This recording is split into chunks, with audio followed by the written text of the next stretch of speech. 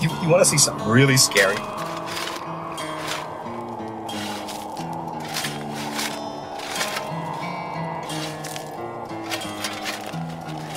What's the boogeyman? As a matter of fact, it was.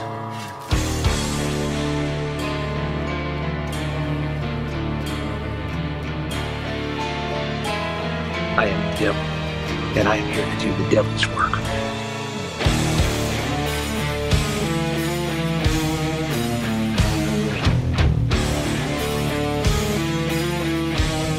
Welcome to the Grave Plot Podcast.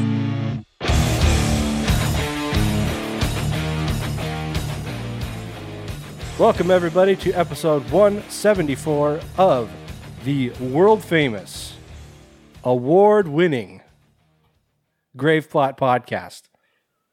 What awards have we won? You have to think it into existence, Taylor. Oh, speak it into existence. Yes. Like LeVar Ball.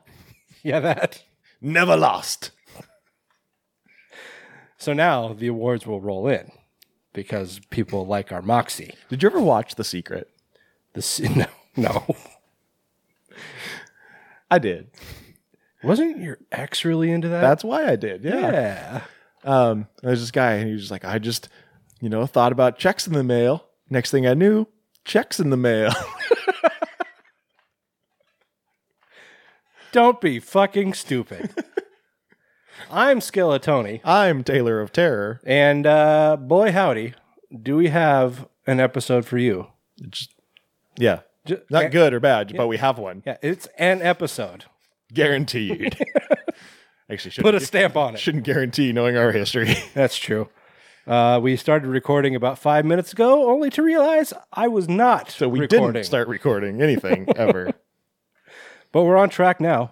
Things are going well so far. Fingers crossed. Anyway, what's up, Taylor? Not a lot. Yeah, just living the dream, doing nothing. Yeah, same as the past 13 months. Right. I feel like there's hope out on the horizon somewhere. I can see it. It just doesn't feel like it's getting any closer. I don't know. I mean, they're saying that we have enough vaccines, we have purchased enough vaccines to fully vaccinate all Americans by the end of May. And I saw that we are looking at the likelihood of herd immunity. Thank you. By like mid to late summer. So that's something. But I'll see it I'll believe it when I see it. Yeah. I mean, Fauci originally said April, and now he's saying June. So, well, I mean, it seems like the right has made it their sworn duty to punch holes in everything he says. It's just like he has been the most consistently up-to-date source since this started. Like, he is making his best educated guess on everything with the information available. So it's like, yeah, if he said months ago it was April, and looking at today's numbers and perspective, he's saying it's June, then it's probably going to be June. And if it gets to, late May and he says, oh, well, maybe it's going to be August, then that looks bad on us, not him. yeah, I mean, the thing about science is that it's constantly changing. You can't just say, okay, here's a thing. And it's like, well, you're a scientist, so that better be the thing forever. Yeah. It's like, science is wrong sometimes. It's like the global warming. It's like, yeah, the planet has been consistently warming since the last ice age. That's why there's no longer an I don't ice know, age. because we had snow. That doesn't seem very warm to me. But no, I mean, like, if you can, people that study geothermics and the planet's history, there has been a consistent warming. Well, not even consistent. The planet has been gradually warming since the last ice age, which is why we no longer have an ice age right now, because the planet warmed up. But since the existence of man, and basically since the Industrial Revolution, if you look at the gradual incline of the average temperature of the planet, it's skyrocketed since the Industrial Revolution. And even more so, it's like it's constantly getting more and more severe of an incline. But it's like, if you would have asked somebody that 100 years ago, it's like, oh yeah, I mean, we're on a steady incline, but maybe it's not going to get worse. Fingers crossed. Based on history, I can say that this is probably the consistency in which we're headed for global warming. Little did they know that we were going to start making SUVs. So yeah, things change, guys. Anyway, yeah. So just nothing going on.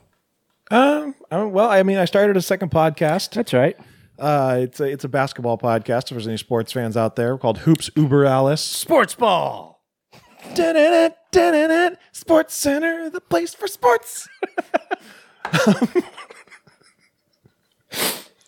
It's called Hoops Uber Alice. You can find us on YouTube. We are slowly rolling out to all the various podcast networks as well. But YouTube will be live.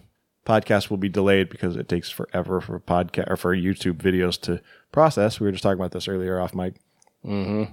But yeah, we're on Google Podcasts. We're on Spotify, which Grape Plot's not on Spotify, so I already got a leg up on them. Yeah, fuck this stupid podcast.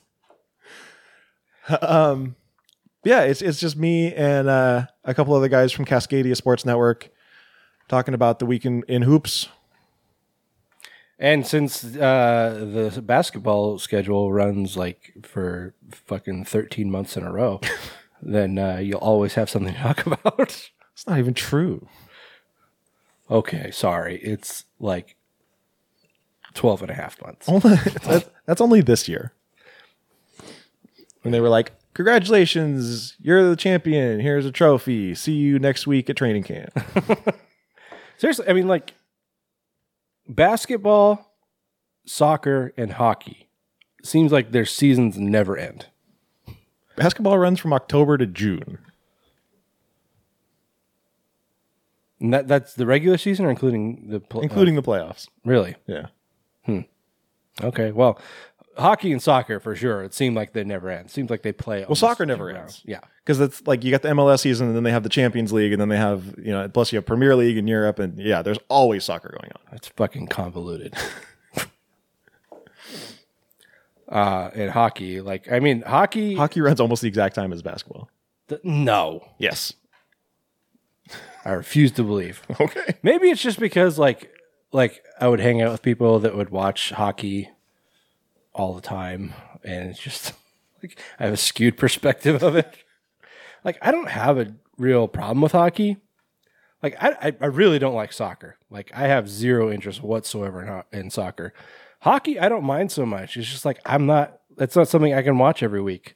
Like, I could sit down and watch football every week, or even maybe baseball, a few days a week, but I cannot sit and watch hockey, pretty much every fucking day for 9 months or however long. Anyway, that's me. I can't watch baseball on TV like at all. It's really like I rarely, if ever, watch a regular season game on TV. Like, I love going to the games. Oh yeah, for sure. It's an experience. But like, I'll watch the playoffs or the World Series if there's a team I'm interested in it. But like regular season, it's rare that I watch a game. Especially because my interest in baseball has kind of waned over the years. So, Yeah, especially since I'm a Mariners fan. Yeah, that's disappointing. It's rough. Not only on the field, but now off the field too. We got to be the fucking laughingstock.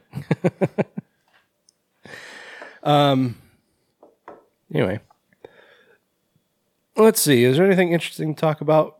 If you want to talk about AEW Revolution, we can talk about that. I don't know nothing about that. There's an exploding barbed wire death match on the card. Exploding barbed wire. Yep. That sounds dangerous. It does sound dangerous. Like explosions and barbed wire on their own. Yeah, individually. Dangerous. Combine them. And yeah, you got trouble right here in River City. You might say it's a death match. They do say that.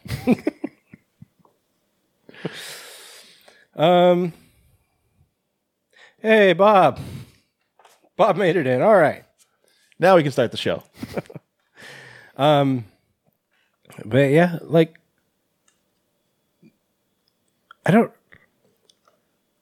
I always feel like we're a full year into this thing now, and I seriously still feel like I'm being so lazy, even though there's not really much to do. Like, I mean, things are kind of starting to open up again, but it's just like, yeah, I wake up, I work, and then I go and sit on the couch and watch TV. And I've been streaming on Twitch. I'm not sure if I've talked about that on the show before, but like I'll just stream and draw. And that's been fun. I mean, that's been something to break up with monotony.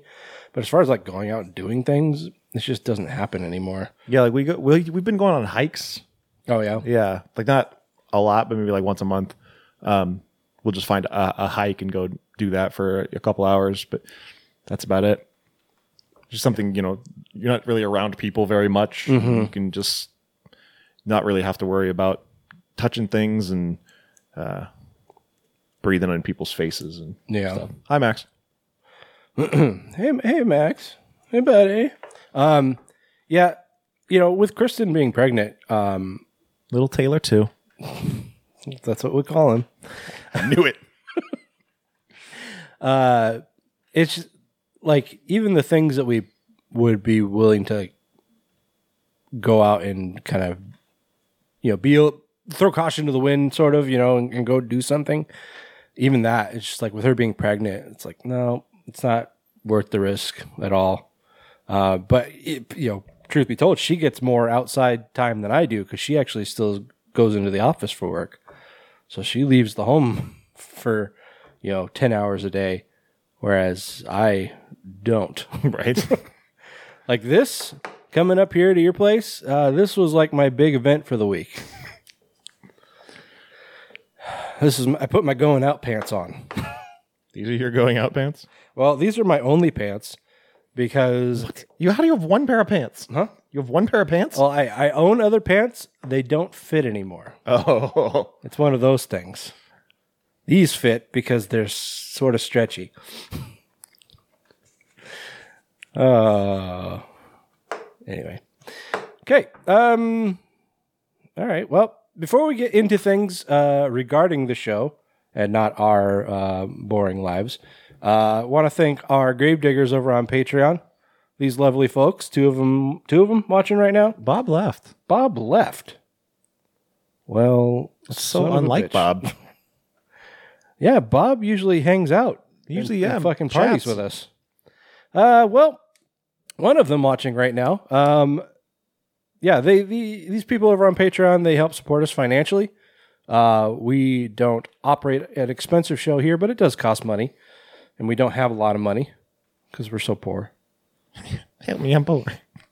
But we have to pay for posting fees and our website and all that fun shit. And believe it or not, we don't sell a lot of T-shirts. And most of the T-shirts we've sold have been to us. To us. Bob bought one. Bob bought one? Yeah. Oh, yeah, he bought the St. Patrick's Day one. Hey, speaking of which, guys, if you want a fun little shirt for St. Patrick's Day, head over to our shop at shop.graveplotpodcast.com. It's either shop or store. Okay. Well, try shop. If that doesn't work, try store. Or just go to our website and click the store link. I forget how much it is, but 20 20 bucks. sounds right. Sounds fair. Order it now because our t-shirt printer isn't the fastest. It might have sped up now because I think They're not bad. They may have slowed down things because of the pandemic. They were slowed down for COVID, but they've been done pretty well lately. Okay, well, you might be able to order it now and get it soon. I'll probably be wearing mine in the next episode. So you don't get pinches. You got to wear your green so you don't get little pinches. You pinches like this. Yes, I know. Stop it. Anyway, Patreon. So off track. Yeah, those people that we honor on Patreon are Jordan Morrison, Kevin Trent, Carlos Rodella, Gory B Movie, Mac Zaleski, Aaron Meyer, Bob Voorhees, and Kevin Nesgoda. Thank you so much, guys, for all of your continued support. We love you long time. Taylor, if anybody else wants to join the party, where can they go? They can go to patreon.com/graveplot podcast. For as little as $1, you can get perks, including watching Horror Business live, like Max and Bob, as Bob is back. Hey, Bob. Norm. $5 gets your name in the show. More money gets you more things. If someone pays $100, I'll get a tattoo of a fat unicorn on my ass. It's been 3 years, guys. Has it really? I think so. Holy dicks. And still, no unicorn. This is a fundamental issue. At some point, I'm going to pull the offer. He'll do it.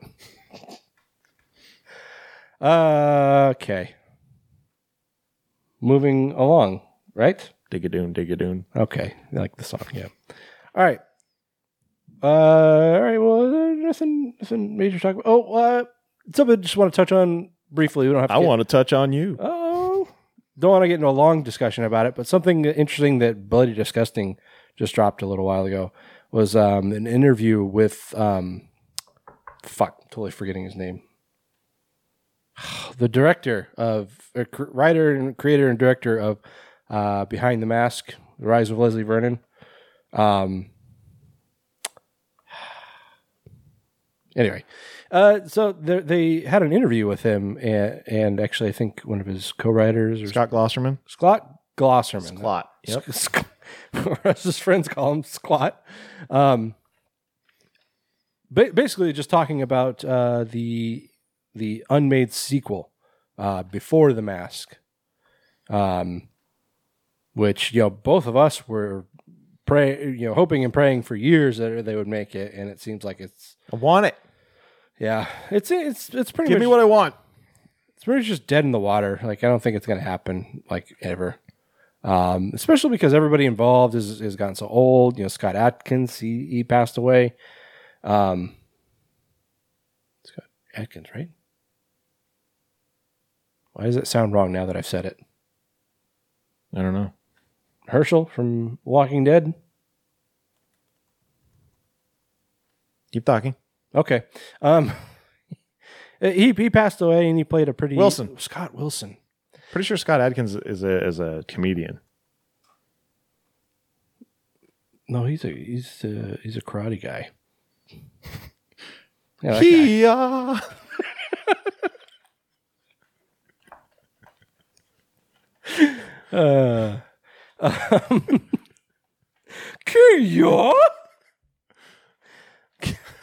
Anyway, Scott Wilson passed away, a few years ago, and he played a pretty. I don't know if it wasn't a big role, but a pretty important one, I think. And he was. It sounds like it was supposed to be pretty substantial in the sequel. You're right. And everybody's gotten gotten old, and they've probably moved on. There was a comic books, a short run comic book series that ran. I don't know who's the guy that played Leslie. What's his name? Sorry, I'm terrible with names. I don't know why you're asking me. He lost all his hair. That's true. He did. But Nathan Basil. That's right.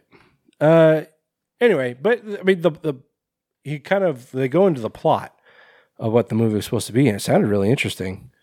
Like, basically, is for Behind the Mask, which was already such a very meta, self-aware film. Before The Mask was supposed to go even further into that, wherein they were going to be making a movie, an actual like feature-length film about within the film, they were making a film about Leslie Vernon. Huh? About the film. No, stop that. You're confusing me. It was going to be a film about Leslie Vernon and like kind of a cinematic version of the lore behind him, as well as the things that occurred in the first movie, and basically stepping outside of that film production. You have all the people that were actually involved talking about what a farce this cinematic film was, how it's completely off base and blah, blah, blah. Meanwhile, there's a copycat killer out there actually killing people involved with the film. So it was like, to think about making a prequel, which is what the name implies, I always thought that wouldn't work. I always thought it sounded a little weird. And with the plot of the first movie, it didn't seem like it would, work all that well. But this is actually a sequel that sounded like it would have been really good. But because the first movie flopped, it just was dead in the water, which is disappointing. And I know he tried to, Glosserman, was that his name? Yep.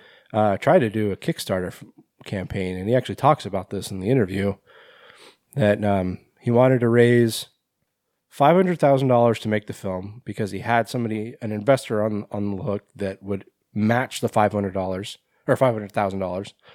So he'd have $1 million budget to make this, independent film. But he did it through Kickstarter, who takes a substantial amount of money from you when you complete your goal, and if you don't complete your goal, you get nothing. So I mean, he even recognizes that he should have done it through Indiegogo instead. But anyway, so yeah, I just wanted to bring that up. We've talked about Leslie Vernon a lot on the show, and it's disappointing that a sequel couldn't be made, but at the same time, it's cool to hear what it could have been. Yeah. All right. Anything else you want to say on that? No. Okay. Let's move on to horror business.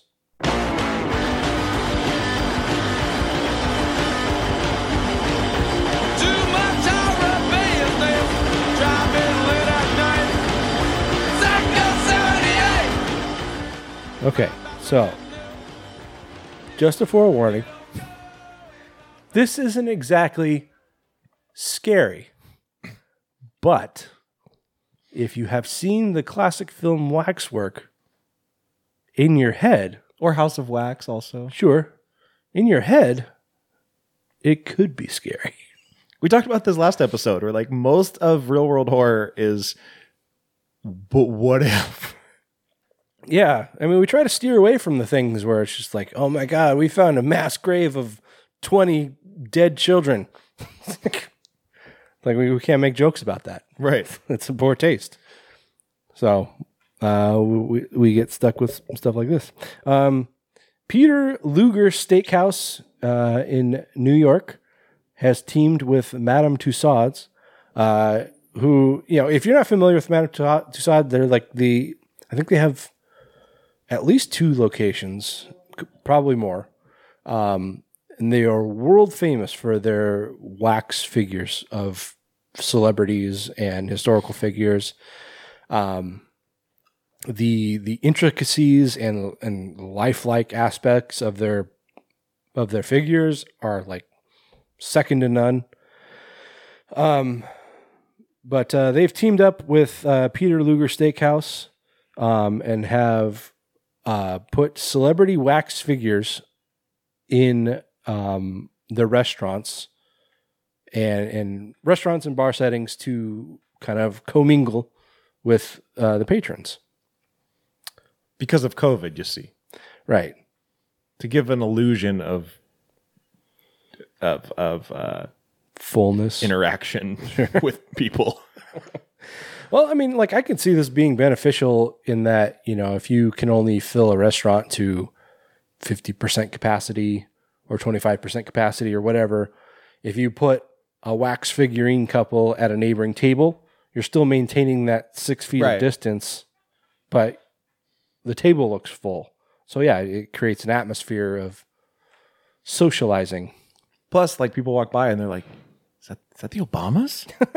You want to go in? A wax figure of John Hamm, who you may know as Don Draper, the Don Draper. Or as the guy with hooks for hands on 30 Rock. Or, what was his name on Kimmy Schmidt? The Reverend? Reverend Wayne Gary Wayne. I think that was one of his best roles. Like, I really liked Bad Men, and I thought Don Draper was a badass, but that was, like, so fucking funny. He's great. For someone who on Mad Men played such a straight man, like, had, like, no comic relief in his character whatsoever. Yeah. For him to be so fucking funny is just, like, it catches you off guard. But anyway, so a figurine of John Hamm as Don Draper has been installed at the bar. Or sorry, yeah. It was installed at the bar, standing there, with his 7 and 7. Is that what he drank? I think so. I know he drank Canadian Club. Actually, so I guess that's not really a 7 and 7, but he drank Canadian Club whiskey. This is his drink of choice. I don't know. Maybe it was an old fashioned because guys in the 60s drink old fashioned. Yeah, I always thought it was an old fashioned. Maybe. I mean, old fashioned has whiskey in it. Well, yeah. Usually rye, but it could be Canadian, I guess. He was also like the only person I can think of in a pop culture TV show who actually looked like they were drinking. He would take a drink and he'd be like, yeah. As opposed to people who are just like, booze. The best is when you see people with a clearly empty cup. Oh, God, that drives me crazy. Yeah. Put water in it. Just something to give it some tangible weight so you can feel it when you pick it up. Yeah. It's like, it's easier to fake, drinking something, but picking it up, there's always something about picking up an empty cup, Yeah, you can always tell. I don't really know how, but you can always tell. Yeah. Anyway, so other figures on loan from Madame Tussauds includes Michael Strahan, Jimmy Fallon, Al Roker, and Audrey Hepburn in as Holly Golightly of Breakfast at Tiffany's. Peter Luger. Oh man, someone's fucking that Audrey Hepburn one. So, you don't want that one returned. It's like Little Kev and Always Sunny. Friday 13th. Oh. Remember when you took my virginity?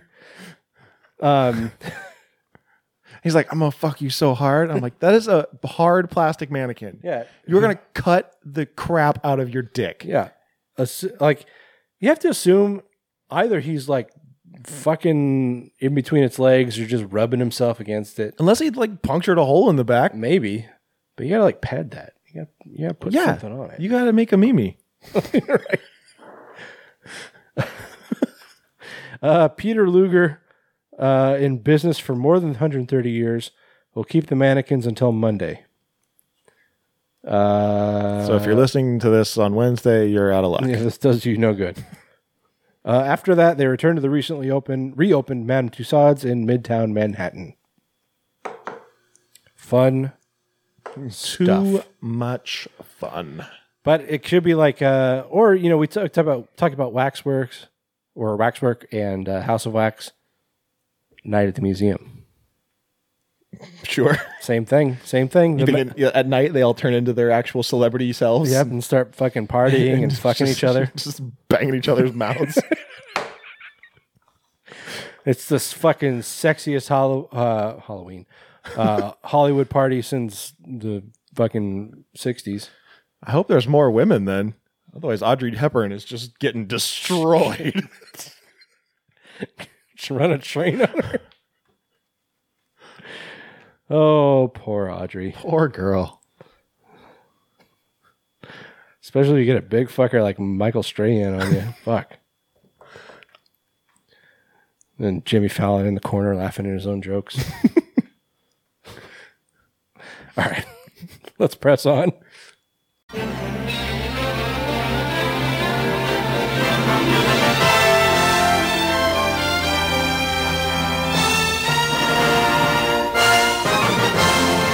So I've been thinking recently, you know what we need more of? Streaming networks. Yeah. There's just not enough. Yep. You know, there were the days when I had my cable package and I was just like, you know what? Whoa, excuse me.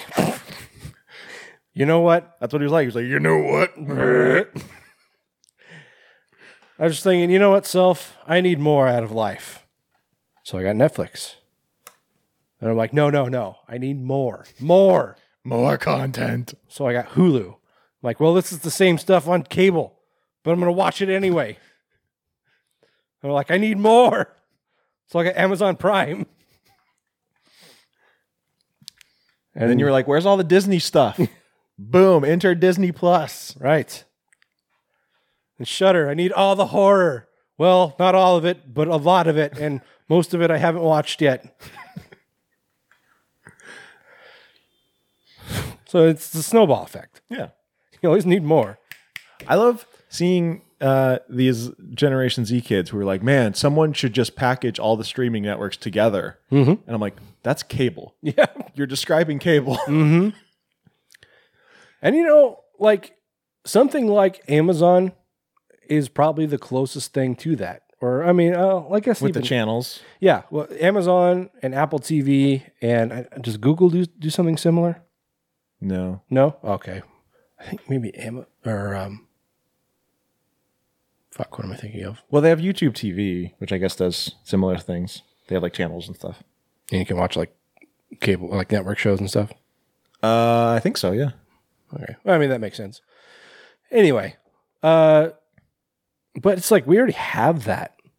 Like, you know, you're basically paying the same amount per month as you would to add those channels to a cable package. But it's all VOD. I think we've talked about this before, but it's like everything is packaged now. So it's like when you get your cable, it's like, well, okay, you know, we'll give you this internet package, but if you add cable, you actually pay $10 less. And if you add phone, then it's $20 less. Mm-hmm. I'm like, okay, so if I cancel my cable and then sign up for, you know, YouTube TV or Sling or one of these other ones, I'm paying more than I would just have cable. Mm-hmm. That's how they get you. Anyway, there's a new one coming down the pipe. Actually, it's actually an old one that's rebranded. CBS All Access is now Paramount Plus. Yeah, because you can't sell CBS All Access because when people hear CBS, they're like, oh, I can watch endless hours of NCIS. Yeah, and the only people who want to do that don't know how to use the internet. Right.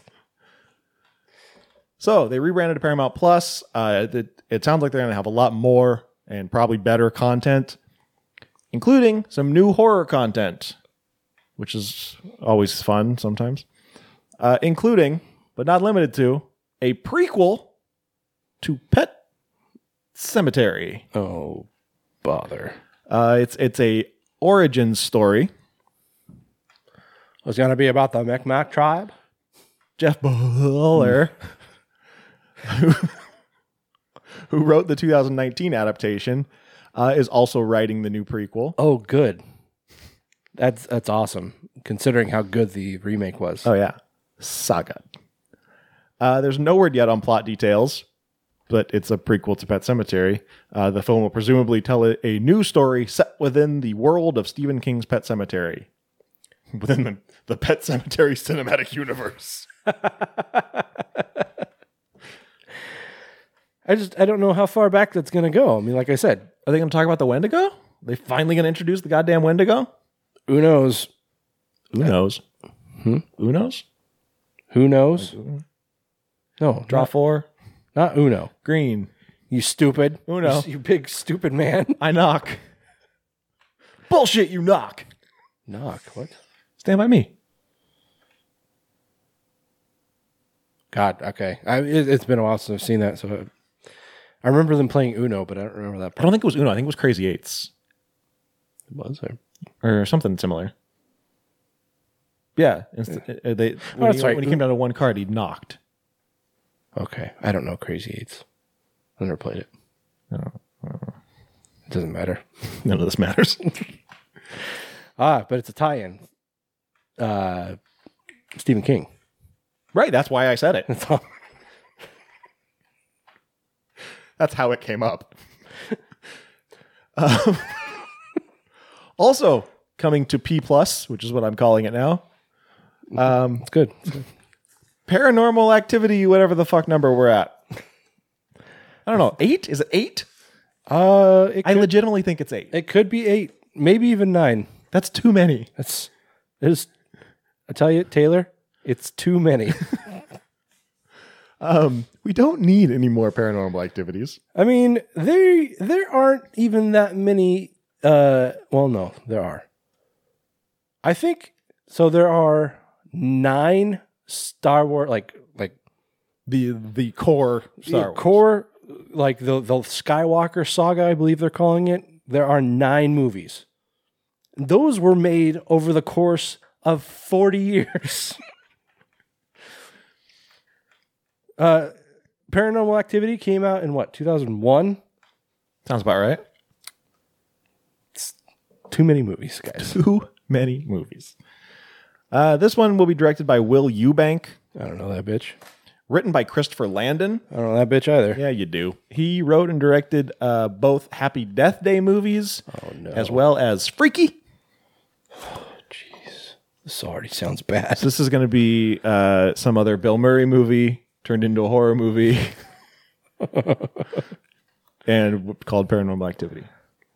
Have you seen this new Frank Grillo movie that's Groundhog's Day? I saw something on Hulu about it. I was like, they're just going to make Groundhog Day in every genre now? I saw this trailer for a movie. It's like 2 kids. Actually, I think it's the girl from Freaky. She's in it.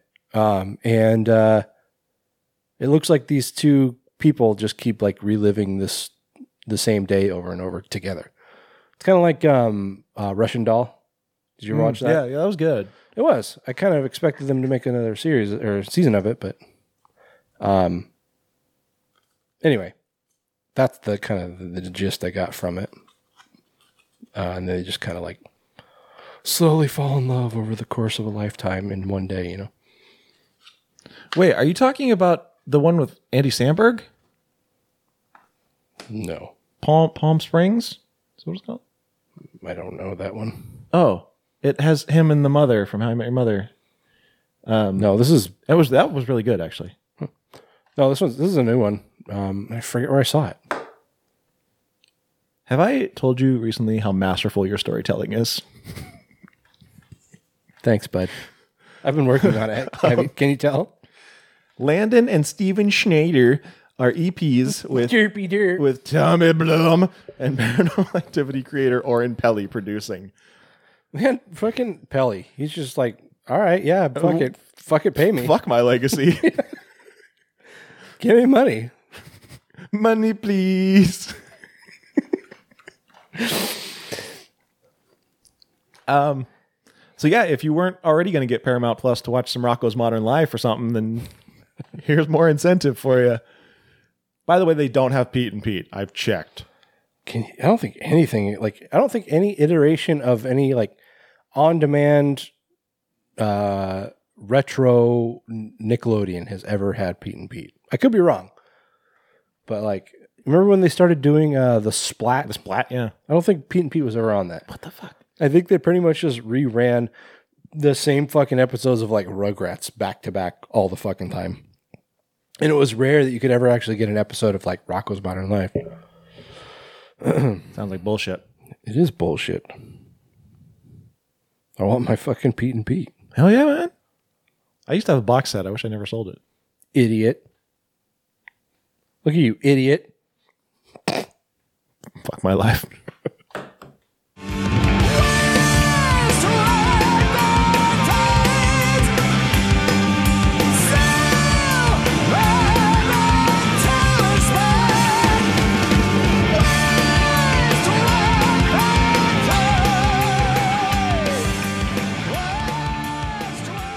All right, so guess what, Taylor?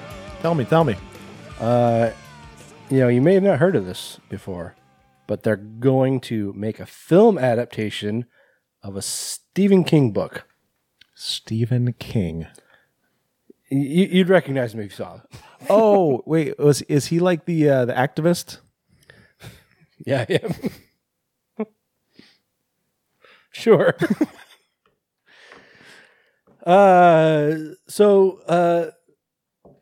It's getting over the course of Stephen King's career, he's written about 5,000 books. Give or take. Yeah. And, so many of them have been adapted in one way or another, but there's still so many that haven't. Go figure. One that has not been touched yet is The Talisman, which is I can't remember if it's a single book or if it's a series that he wrote actually with Peter Straub. It's sort of similar to The Dark Tower, in that it's about a young boy, who goes into like another dimension, and goes on adventures and plays tiddlywinks.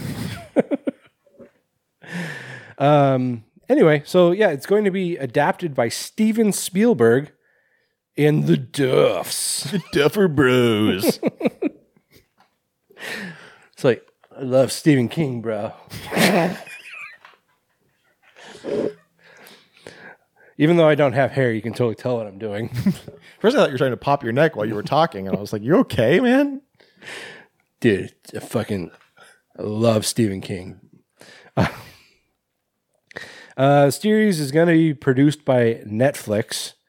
Matt Ross Duffer are going to executive produce via their Monkey Massacre production studio, while Steven Spielberg will executive produce through Amblin. Also, Daryl Frank and Justin Falvey will be on board to produce. And of course, Stephen King will executive produce, which, executive producer means you're getting paid. More or less, yeah. Like you put up some money, you allow them to put your name on it, and they pay you. That's what executive producer means. More or less, yeah. Let's see. Curtis Gwynn from Stranger Things and Walking Dead is on board as a writer and showrunner. So calm down. Excuse me. So like a further in-depth plot synopsis is about Jack Sawyer, who's a 12-year-old boy. He takes a fantastic journey through an exalting and terrifying quest for the mystical talisman, the only thing that can save Jack's dying mother. But to reach his goal, Jack must make his way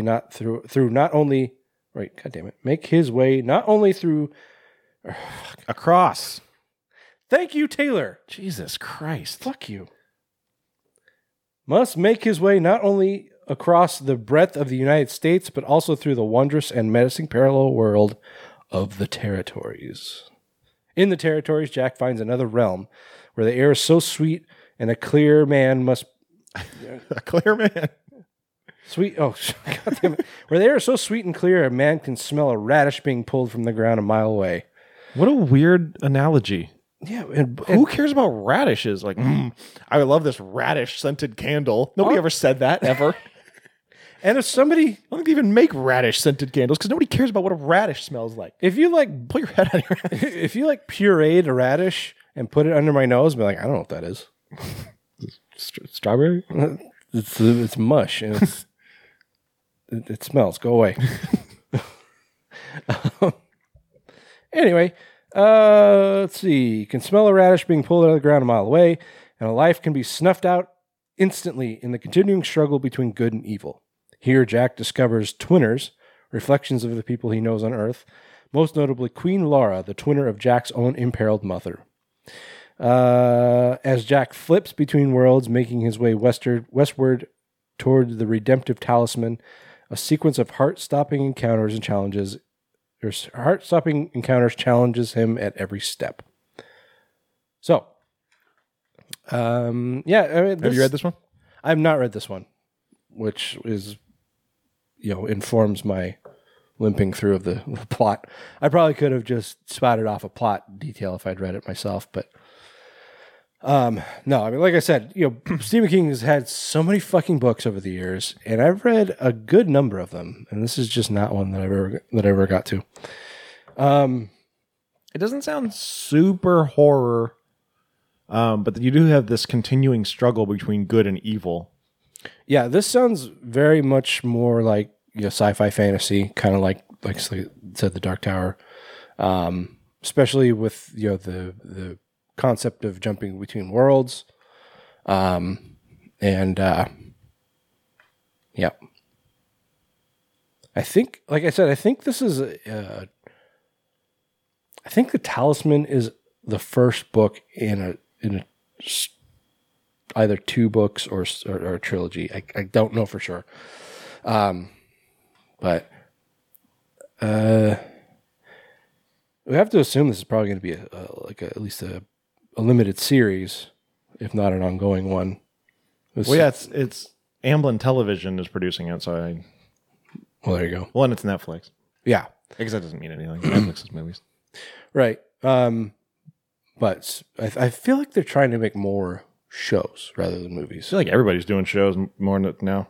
Well, yeah, I mean, it's easier to get a show made on a streaming service than on network TV, I think.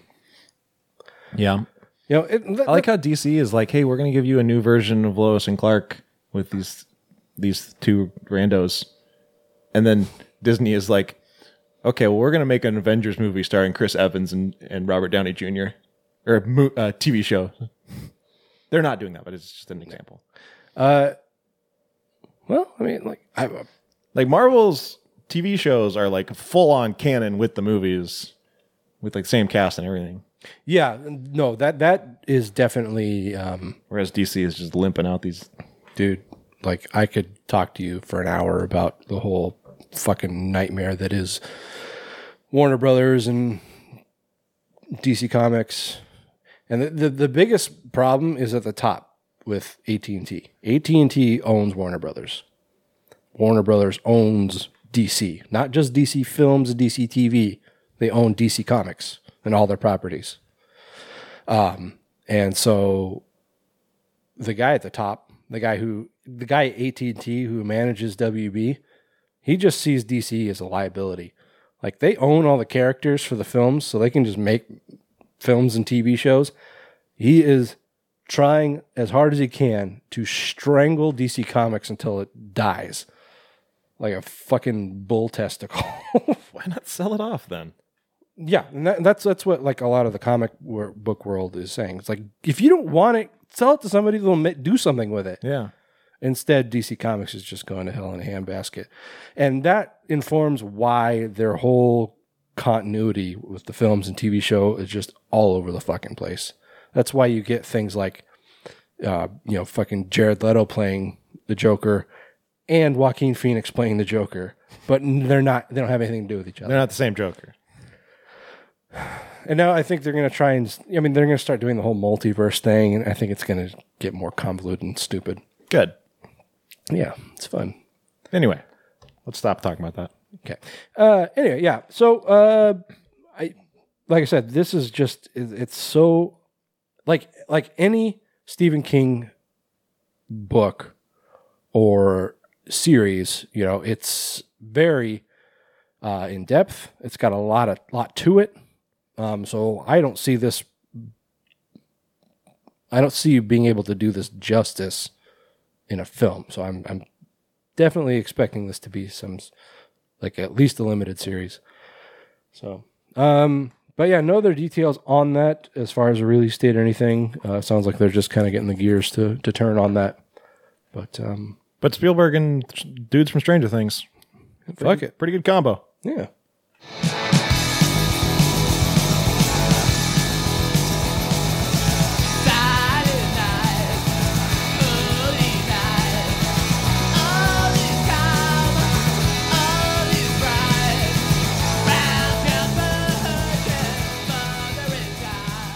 All right.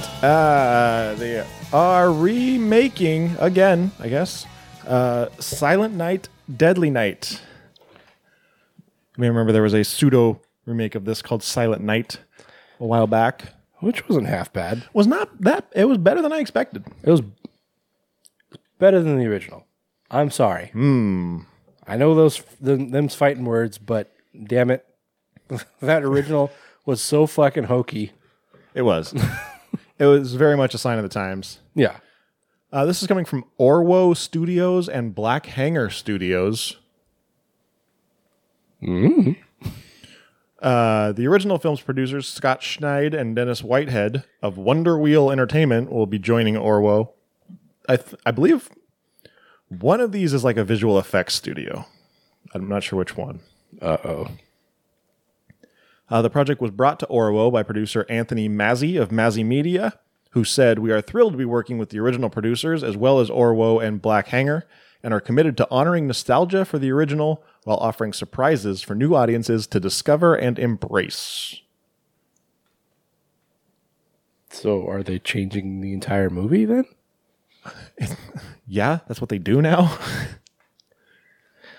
I mean, like, you know, you could take like Blumhouse, who will take a movie. Get it? Take Blumhouse, please.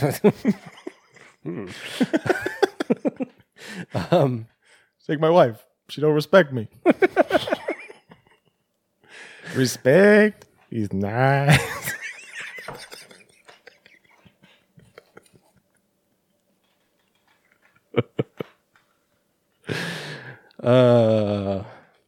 But yeah, so Blumhouse will take this movie and then they'll lay it on a table and be like, okay, let's take out that and that. Let's just get rid of the whole thing. Here's a new idea. But we're going to use that title. Keep the title. Yeah. People will come if they see that title. Yeah, case in point, Black Christmas. Black Christmas. Perfect example. Had nothing to do with the original. Except the name. Right. And like, people don't like the remake, the one they made in when it was like 2006 or something like that. Yeah, because it was bad. I mean, honestly, I don't really like Black Christmas. I think I talked about that in our Patreon review. Like, it's The one that never saw the light of day. Did we never put it out? That might have been the last one we put out, actually. I think maybe we did put that one out. I don't remember. It's been a while. Anyway, I've never really cared much for Black Christmas, to be completely honest. I thought the remake that they did in the mid-2000s was about on par with the original. I'm not like a diehard for the original either. I didn't think the remake was good either. Fair enough. Home dudes from Wonder Wheel, Schneid and Whitehead. Terrible last name. They said the continued desire for horror content and the ongoing success of the genre meant it was the perfect time to be able to offer up this chilling revival of the iconic title. Is it? No. Because, like, we already got the remake. I mean, they changed some elements, but I think all in all, the core plot was intact. Right? I mean, unless I'm remembering it wrong. For the most part. And it was, like I said, a decent film. It wasn't, hands down the best remake ever or anything like that, but it was a decent film.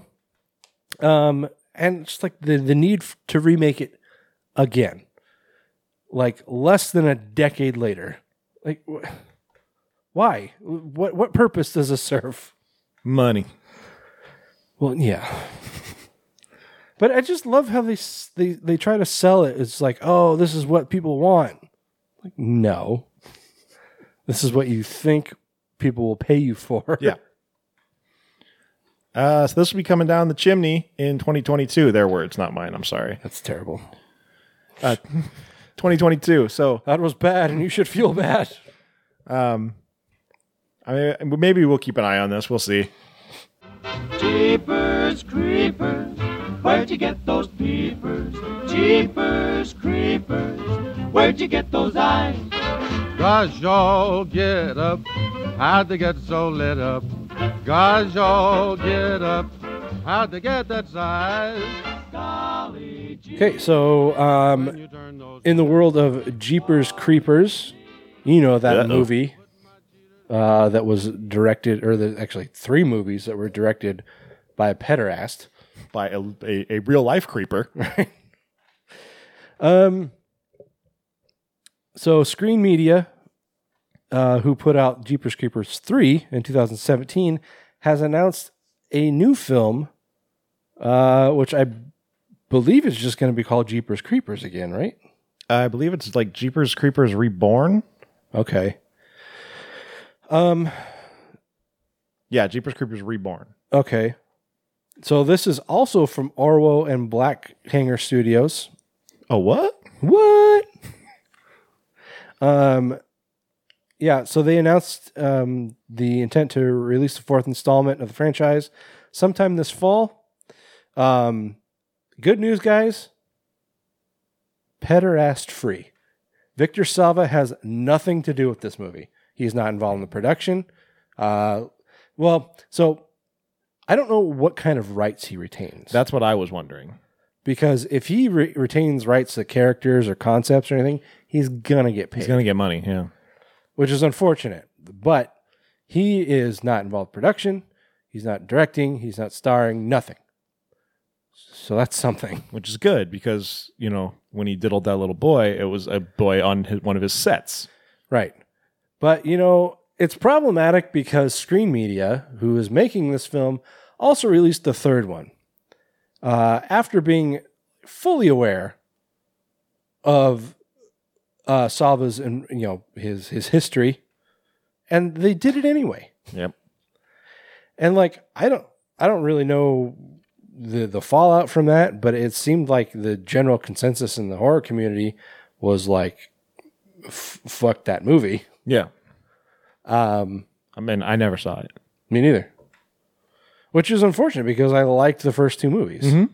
But this was before I knew what a piece of shit Salva was. Don't diddle kids. It's no good diddling kids. Wouldn't do it with anyone younger than my daughter. Gotta be big. A new team was brought on to tell what is being described as the beginning of a new trilogy.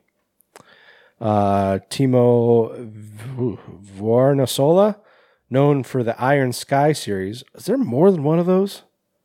That's one with the robot? That's Iron Giant. No, yeah, that's the one with like the fucking demons and Nazis, I think. I just didn't realize it was a series. I thought it was just one movie. Anyway, he was asked to direct with Sean Michael Argo writing. What'd he say? I think he said yes. Oh. That's cute. The plot follows a couple, Chase and his girlfriend Lane, as they attend Horror Hound, which is a real horror convention. It's in like Cincinnati or something, right? Is it? Yes. I don't fucking know. So there's Iron Sky, The Coming Race, and The Ark, an Iron Sky Story, which is in post-production. Interesting. Wait, Jeepers Creepers Reborn is in post? They made this thing already? Well, if it's coming out in the fall, I'd assume so. Oh, the only cast listed is Steve Jones as Creepy Clown. Well, you gotta love Steve's creepy clown work. I don't remember any clowns in Jeepers Creepers. Why is there a clown? It's not. It's clearly not a remake. But it's still got to have the fucking creeper in it, right? Maybe it's just the guy at the convention. Maybe it's just Victor Salva just creeping around. Yeah, totally. Chase and his girlfriend Lane attend Horror Hound, which is a festival held for the first time in Louisiana. Okay. So yeah, I was gonna say I was reading ahead and it said it was in Louisiana. I'm like, Horror Hound's not in Louisiana, but it's being held. It's being held for the first time in Louisiana, and it attracts hundreds of geeks, freaks, and diehard horror fans from far and wide. It is in Cincinnati. Okay. It was in Indianapolis last year, or it would have been, maybe. I don't know if it happened. Well, so it travels then. Guess so. Okay. But who would, like, how do we not have a cast if this is done? If this has been filmed? How is there no cast? I don't know. Except for Steve. I don't know, Taylor. I don't Old have the Stevie answers. Jones. Stevie Creepy Clown Jones. You know Steve. That's what they call him. At the barber. As the event approaches, Lane begins to experience unexplained premonitions and disturbing visions associated with the town's past. In particular, local legend / urban myth, the Creeper. Ah, there he is. So he's part of it. Yeah, he may not be he's in in it, there somewhere. He's a legend. Yeah. No, he is legend. Oh, rise, chicken. Ultra mega chicken.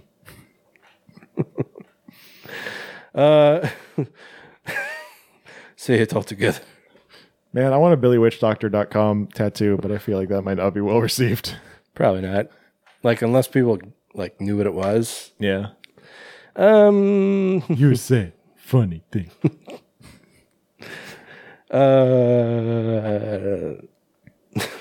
Say so. Lose meaning. Now kiss deeply with tongue. As the festival arrives and the blood-soaked entertainment builds to a frenzy, Lane believes that something unearthly has been summoned, and that she is at the center of it. So what's this RE shit? I'm going to say Canada. Fucking Canada. I'm going to blame Lisa for this. It's probably those fucking upcountry degens from Quebec. I fucking hate degens from Quebec. Good fishing in Quebec. Great fishing in Quebec. I love Quebec. I hate Quebec. Details on the cast have not been announced, and it's currently unclear if Jonathan Breck, who played the Creeper in the 3 original films, will be returning. I'm trying to decide how important that is. Not very. I mean, he's under so much makeup. I mean, Yeah. It's kind of like a Freddy Krueger type thing. Anybody could play him. Well, no, that's not true. It's like a Jason thing. Yes. Anybody could play him. Yeah. It's also unclear whether the film will be a continuation of the original trilogy or if it will be continuing the plot line set up in Jeepers Creepers 2 and 3. I'm not sure what that's referring to. It's been a while since I've seen the second one, and I haven't seen the third one, so I'm not sure what they're referring to. Yeah, I mean, I'd be interested to see this. Like I said, I liked the first 2 movies, and I never saw the third one because of Sava. But if he's not involved in this one, then I might be a little more interested. I do, like I said, I do have reservations about Screen Media still being involved because of their lack of scruples in releasing the third one. But I don't know. What do you think? I mean, it does have Steve Jones as a creepy clown. So, reprising his role as creepy clown Right. from other such films as Creepy Clown. And others. Neat. Yeah, I don't know. Maybe.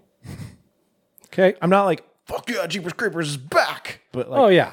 oh yeah. Oh, yeah. But yeah, I don't know. I'll keep an eye on it. Sure.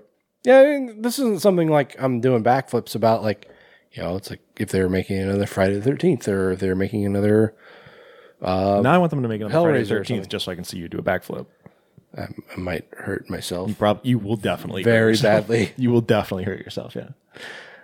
I was watching Scrubs the other day, and I can't remember what exactly prompted him, but Cox was so happy about something.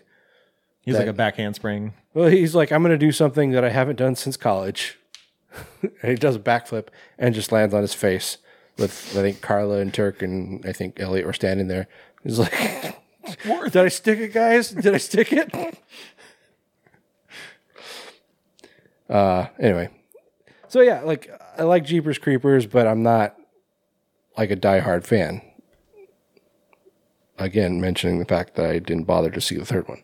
So, Did you see the third one?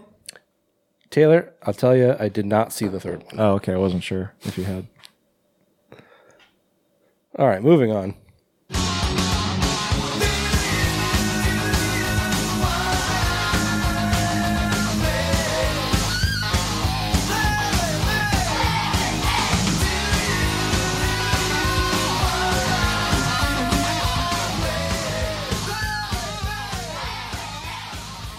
We've talked before about how Child's Play is coming to the small screen in the form of a sci-fi series called Chucky.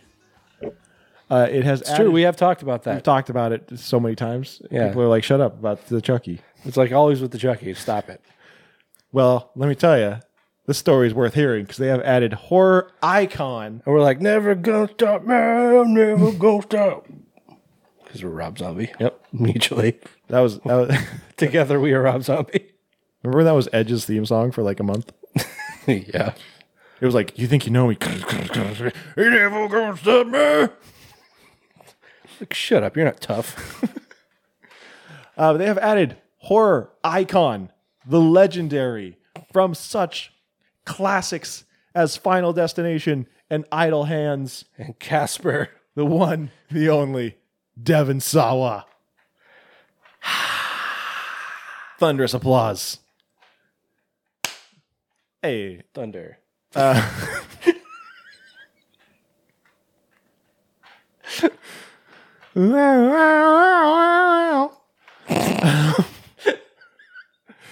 Sawa has landed, quote, a major role in the series, noting that he actually plays a set of twins.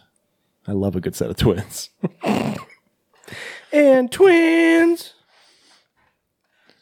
So yeah, doubled the Devon. You got to be excited about that. I don't know if I can handle that much, Devin. That's so much Sawa. Oh man, hashtag so much Sawa. Now I need a sitcom called So Much Sawa. Sweet and sour. Oh my god, this shit writes itself. I hate you so much. The cast will also include Zachary Arthur of Transparent, Tio Briones of Ratched, Bjorgvin Arnerson from Penis. That's Pen 15. For those of you at home. And Olivia Allen Lind of The Young and the Restless. I don't know any of these people. And Not by name. Maybe if I saw them. Yeah, maybe. Like, I've never watched Transparent. Ratched. I watched Ratched. I can't place who that is. But yeah, Bjorgen. He's a little kid. Bjorgen Jorgensen. Yeah. I don't know who that is. Yeah, I've watched Pen 15. I have no idea who that is. And yeah, I totally watched Young and the Restless though. I definitely know who Olivia Allen Lind is. Yep, that one. Why? Who spells Olivia like that? Douchebags. Fucking douchebag. Luckily, Brad Dourif will be voicing Chucky, and Jennifer Tilly is also on board as Tiffany. Hey! This is coming from creator Don Mancini, as well as Nick Antosca, who was behind the Channel Zero show. Chucky is expected to arrive later this year. It's been described as a fresh take on the franchise that will explore Chucky's character with a depth that is uniquely afforded by the television series format. I don't know what to think of that. That sounds like bullshit. That sounds like rhetoric, yeah. Because we've had so many movies at this point. We know who Chucky is. We know his history. Like, even more than we probably ever would have. Because, when we saw Curse of Chucky. That was the first new one, right? Yeah. Okay. Yeah, Curse of Chucky. And we saw about his relationship with I forget her character's name, Fiona Dorff's character. And Chiquita. Chiquita's character. You know, little Chuck. Right. Chuckita. Yeah. I don't know. That sounds a little silly. Like, I don't think that we're actually going to get that much out of this show as they're proposing. Nika, what's her name? Nika. That's right. Plot-wise, it says, after a vintage Chucky doll turns up at a suburban yard sale, an idyllic American town is thrown into chaos as a series of horrifying murders begin to expose the town's hypocrisies and secrets. Meanwhile, the arrival of enemies and allies from Chucky's past threatens to expose the truth behind the killings, as well as the demon doll's untold origins as a seemingly ordinary child who somehow became this notorious monster. So we're getting Chucky's like childhood story, sounds like, Apparently. which I'm pretty sure is just Problem Child. Yeah, probably. They should just use clips from Problem Child. But with less Charles Grodin. He wasn't in that. Wasn't that Charles Grodin? That was John Ritter, bruh. Oh, John Ritter. Yeah. Okay, more John Ritter. Oh, yeah. Always more John Always Ritter. more John Ritter. Pull your finger out of your ass. I think maybe I was thinking of Beethoven. I don't know. Maybe you're thinking of Martin. That was probably it. It was probably Martin. Yeah. No, Clifford. That's what it was. Oh, yeah. I thought you were talking about the Martin Lawrence show. And I was like, yeah, I'm pretty sure Charles Grodin was never on that. But sure. Yeah, Martin. Maybe he was. Damn, Gina. Maybe he had a guest role as that crazy honky next door or something. Dude, they use that word so many times in Scrubs. It's like, oh, okay. So it's like that. Funny things that you realize about shows that you love when you rewatch them with modern eyes. Man, I can't be offended at honky.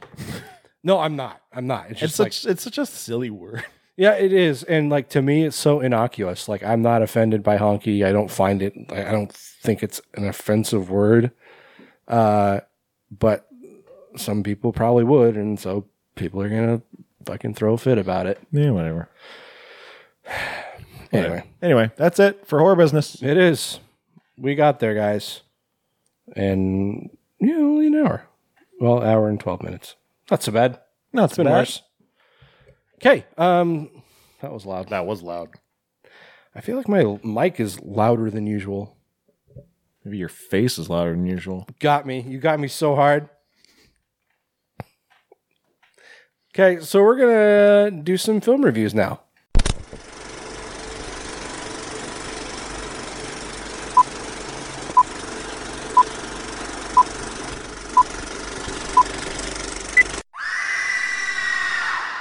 All right, guys, so today we're going to be talking about two brand new movies. One is from Jill Gervagizian, I think is how it's pronounced. I did like one of the how do you pronounce this name things, and they said Gervagizian. Because there is that other G in there. There's a second G. Okay. So they said Gervagizian.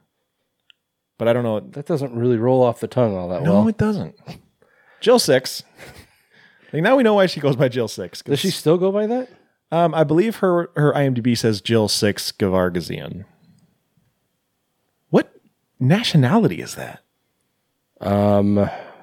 Armenian, maybe? Are you Polish?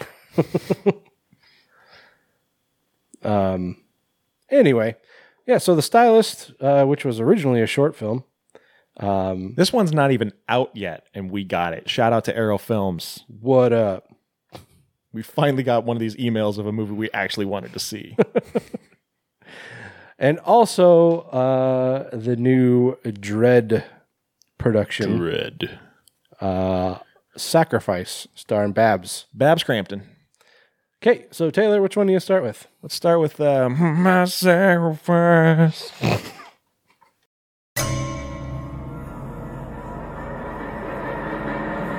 This place was unexpected.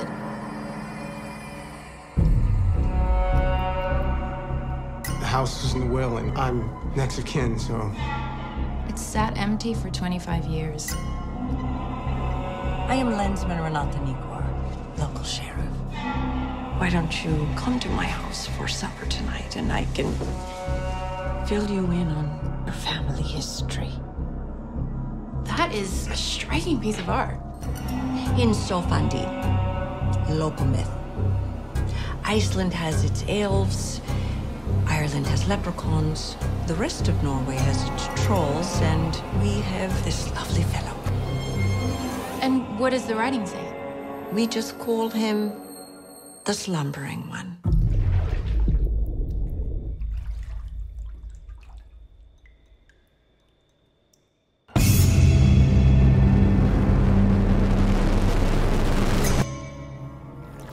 I'm sorry. I didn't realize there was anybody out there. Isaac!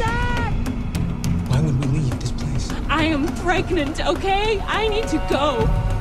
O mighty slumbering one, I call to thee. Take my blood, my flesh, my body, my soul.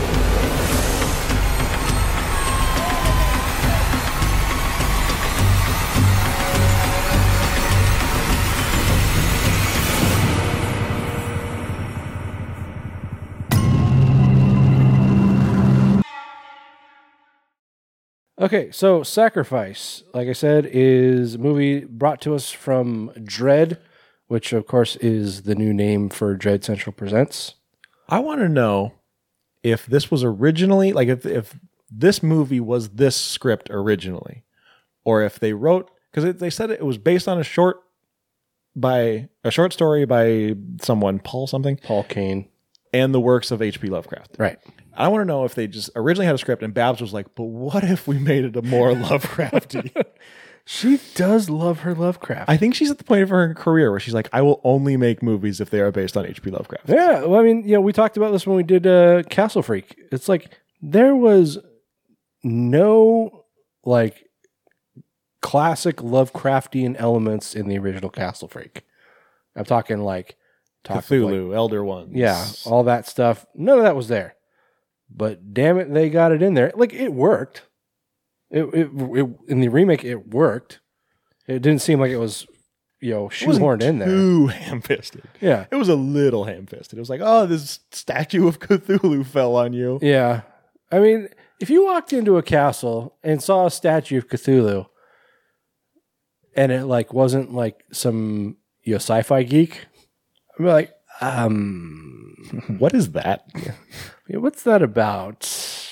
Like, even if you weren't aware of Cthulhu, like if you lived within a movie where Cthulhu wasn't this like pop culture thing, and you saw that, and be like, that's unsettling. How much to have that removed? That is a weird squid demon. I don't want that. I don't want that in my home. Anyway, is that a kraken? I don't know what a kraken looks like, to be honest. Is that it? Can we call it a kraken?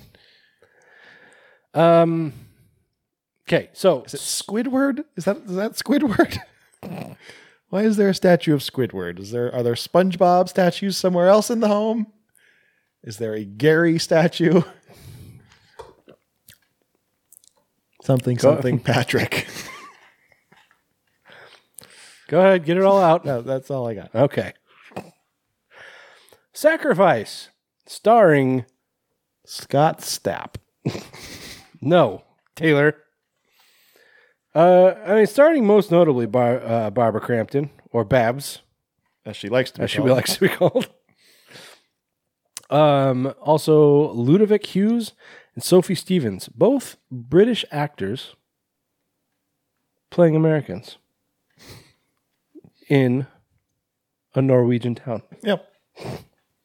Sophie Stevens, that name sounded so familiar to me. And I looked her up and she hasn't been in anything else that I've even heard of. So I don't know if there's another Sophie Stevens. I mean, it's kind of a generic name. It is. She hasn't been in much. No, she has not. Anyway, so this movie opens up with a young boy in his bed. Actually, sorry, I guess it opens up with a woman washing blood off of her hands in a kitchen sink, crying. Just crying and crying. It's just so sad. And it cuts to her, rushing into her son's room, waking him up in the middle of the night, and what's the word? Spiriting away in the middle of the night. They get on a charter boat to leave this place that they're in. And that's kind of all we get from this opening scene. Not much to go on. I mean, if you're intuitive, you can tell, okay, this woman appears to have killed someone and she's now escaping. But that's all we really get. From here, we basically flash forward. Was it 25 years? Is that what it is? That sounds right, yeah. And this boy who was taken, Isaac, is now returning to his homeland, which, we find is Norway, or an island off of Norway. And he's bringing along his pregnant wife, Emma. So they're returning to this home that we saw him and his mother leave in the beginning of the movie, because apparently his mother's passed away. She left him the house in the will, and now he and his wife are coming to kind of see what kind of condition it's in, with the intention of selling it. So I mean, they get there, and honestly, from there, it kind of goes the way you probably expect it to. It's they're two Americans. What was the last Lovecraft thing we watched? Castle Freak. I guess that. Oh yeah, yeah. This kind of goes along the exact same path. Pretty much, yeah. Like they inherited this house. It's a house instead of a castle, but they inherited this house in another country, and they go, and then like one of them starts to kind of pull away, and then like there's weird supernatural things that don't really get explained, and yeah. I mean, basically, yeah. I mean, Lovecraft's a hack, man. All the stories are the same. Well, it's just like, I feel like so much of so many Lovecraft-inspired... Lovecraftian? Yeah, all these Lovecraft-inspired movies and film and stories and all this, they're so... I feel like they draw very heavily off of the same story. Yeah. And that shadows it over Innsmouth. Yeah. It's always the same story. This person from out of town comes into this, their town of birth or whatever. They find they have this heritage and this weird, cult or organization or whatever weird thing is going on in this town. And if they happen to bring somebody with them, they are either, drawn into it, as kind of like a weaker half of the couple or something, or they're the stronger half and they're the anchor trying to reject it, and that's really what this movie is. It's just the same story over and over. Yeah. Yeah, so I mean, Isaac, they come to this town, which is the town of his birth, where he lived for the first 5 to 10 years of his life. Couldn't really tell how old the kid was at the beginning, but he comes back to town and he kind of has a run-in with some locals until they find out who he is. Apparently, his mother changed the family's last name when they immigrated back to America. Sounds like his mother was American. And they find out that, you're actually, Isaac. You're not Isaac Pickman. You're Yorstad. That's what it was. This whole interaction was so bizarre to me. Right? He walks into a bar. The bartender is immediately a dick to him. Yeah. He's just being a dick back for no apparent reason. I mean, they're both being dicks for no apparent reason. Yeah. Third guy comes up. He starts being a dick. Finally, Isaac I wanted to say Jesse because I was thinking Jesse Pinkman. He's like, we want calamari. And then the other guy's like, what's happening the here? other guy's like, fuck your calamari, and then slams his head into the bar. And this whole time, his wife or fiance, whatever she is, she's like, can we just leave? And he's like, no, I want calamari. So I'm getting my fucking fish. And I'm like, just leave. Why would you want to stay in an establishment that's treating you like this? Yeah. Yeah, and we need a beer and a juice and calamari. They have that elsewhere, I promise you. Yeah, and like the initial interaction between him and the bartender was so off. Like he walks in, you go into a foreign country and you don't speak the language. You go in and you say, "Excuse me, do you speak English?" Innocuous enough. Yeah. And the guy's like, do you speak Norwegian? Yeah, do you speak Norwegian? He's like, well, no, sorry. And he's like, well, if you don't speak Norwegian, why should I have to speak English? And the guy's like, so you don't speak English? It's like, he's speaking English to you right now. And he's like, of course I speak English. Everyone fucking speaks English. It's like, I think next to Mandarin, it's the most widely spoken language in the world. Probably. Anyway.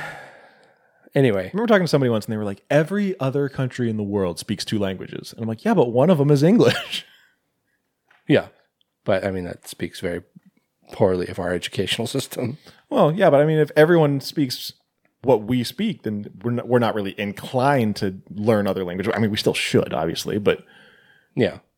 But no, we got to throw our big dick around and be like, you speak my language. Well, I mean, we're getting a little off base here, but I think the major issue is that in other countries, kids start learning other languages like in like their primary years. Like when they first start school, they start learning it. Yeah.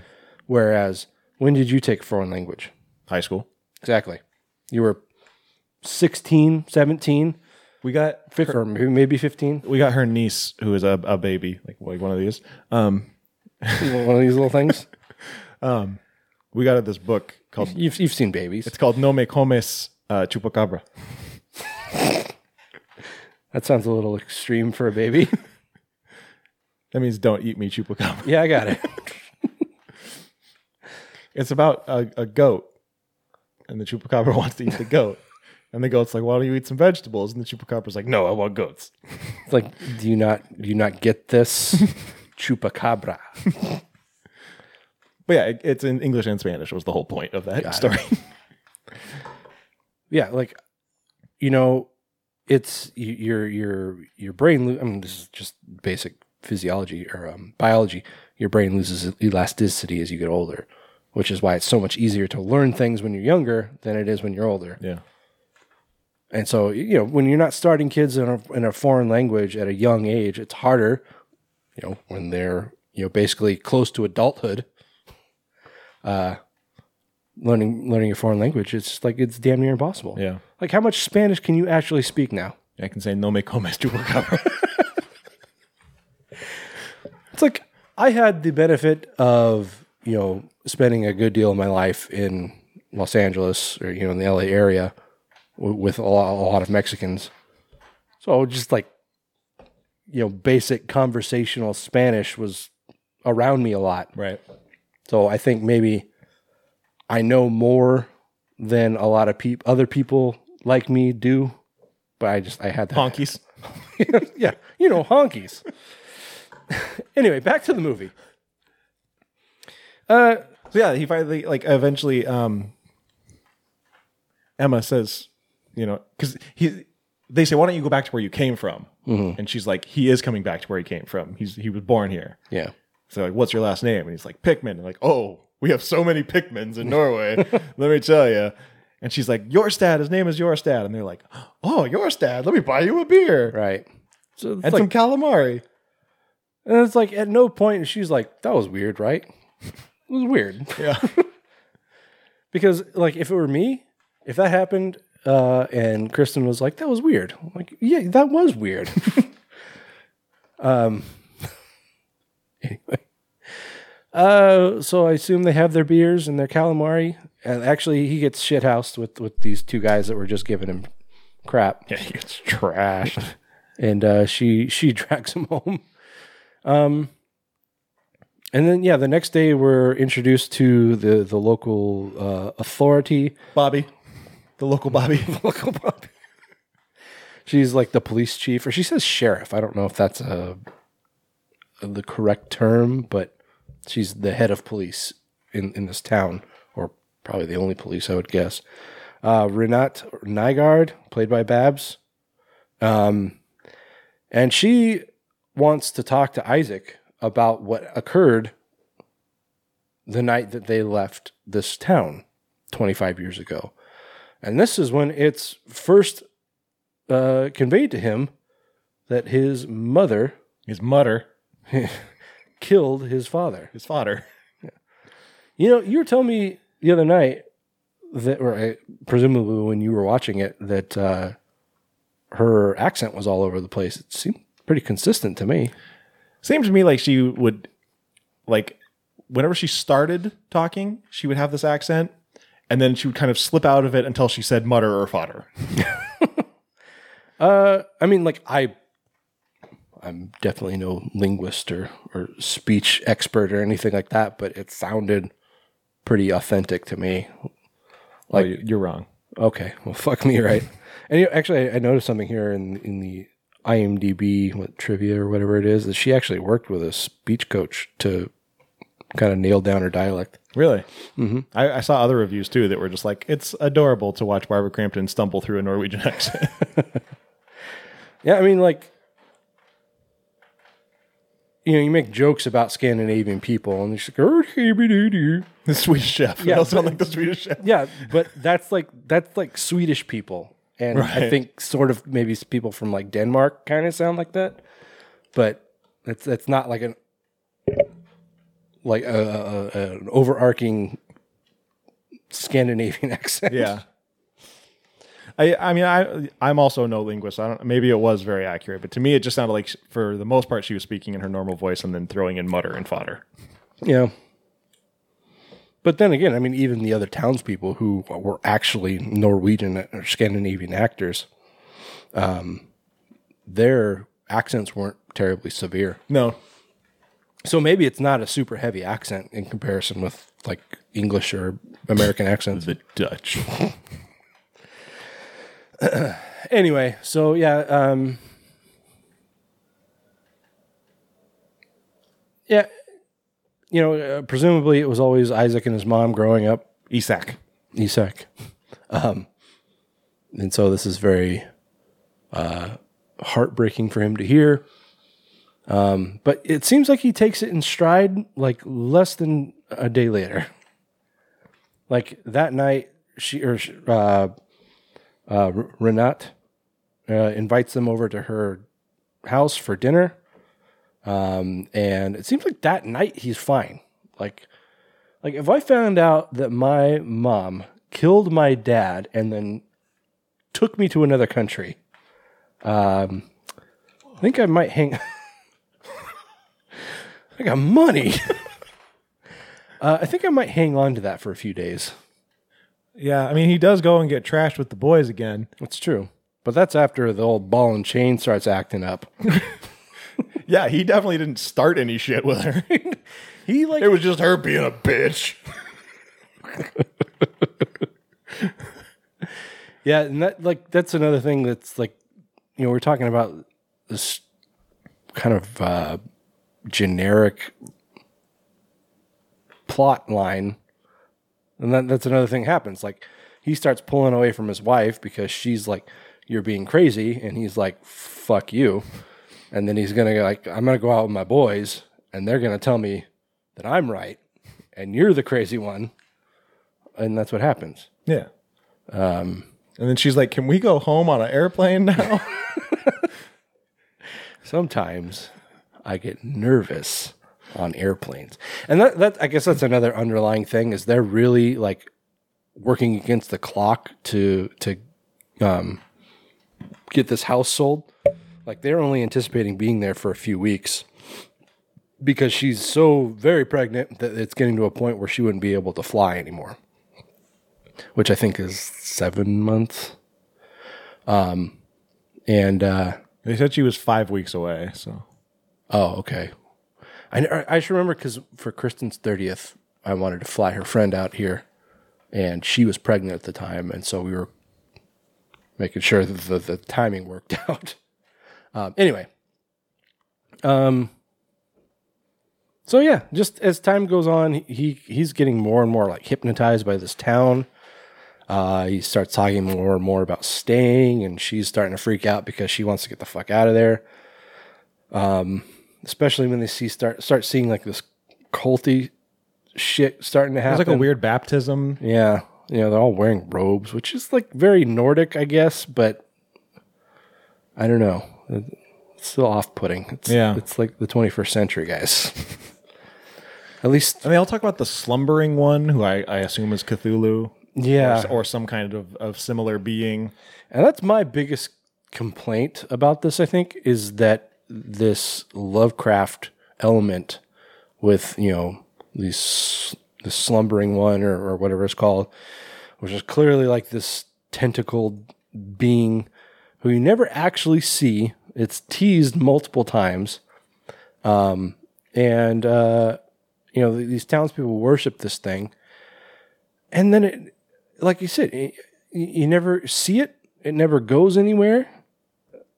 It's just these townspeople trying to appease this god or whatever it is. Most of this movie is very vague, like all the way to the end. Yeah. I don't know. Yeah, I mean that's kind of the general gist of it. Yeah, it's I don't know. It didn't really go anywhere, and it didn't really do much along the way. That's a fact, Jack. Yeah. Very disappointed. It seemed like, to watch trailers and stuff, it seemed a lot more interesting than it actually was. Yeah, it's very kind of psychological, and it's kind of repetitive. It's just like wake up, argue with my wife, drink beer with the boys, pretty much, and then repeat. And like you said, he just kind of gets deeper and deeper into this community, and he's keeps talking about you have no sense of community and belonging, and she's just like, what the fuck are you talking about? We've been here for 3 days. Yeah, you don't know these people. Yeah. And she also has like a lot of really vivid nightmares, which seem to revolve around the slumbering one, which everyone in the town always says, dream well. Right. So there's something psychological going on there. And there's like this weird hentai tentacle porn moment. Yeah. Which, do women just like have radars for when that shit's on a TV? What? Every time something weird like that comes on the screen, that's the moment when Lynn walks in the door. Ah, yes. And goes, what are you watching?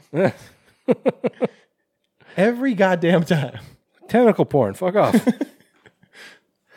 I don't know. I've never had that much of that issue. A lot of times I watch these movies like when Kristen's still in bed. So like I'll usually wake up a couple hours before she does, bang them out before she gets and then out. you watch the movies, huh? And then watch a movie. Yep. Just pound them out real fast. Pounding off in the nighttime. Where do you get these phrases? Yeah, I mean, it's got Babs in it, and she's always a delight. I mean, she's a peach. She does her work well. I don't know. The two main characters, I feel like Sophie did. Sophie Stevens. Yeah, or Sophie Stevens, Emma. She seemed like she was doing all right. Ludovic Hughes, Isaac. His character was a little more, I don't know, deadpan. Yeah, just like there wasn't much to him. It didn't seem too interesting. And I don't know if that was intentional. I don't see why it would be, but and them together, like I feel like they didn't work well together. Like these conversations they have like as a couple didn't seem authentic. Like maybe they just met that day and started like filming. Yeah. All right. The bartender guy was really weird. Like the other guy, Gunnar, he was all right, but yeah, the bartender guy was really weird. Yeah. Hallstein. Stein. I don't know. That's a good, strong name. It's strong. It's like I hear that name, I think like of a big, like tough guy. Like a big Viking. Yeah. With a big, great big bushy beard. That's like braided. Yes. It's like 2 braids. And it's bright red. And his long hair is just blowing in the wind. Pretty sure we're just describing the guy from Lord of the Rings who's like, "You have my axe." The dwarf? Yeah. Like that, but like not a dwarf. Like, Sure, yeah. Like tall. And Like the not dwarf version of that. Yeah. Like that face, but on like Brock Lesnar's body. But without the big penis tattoo. Sure, yeah.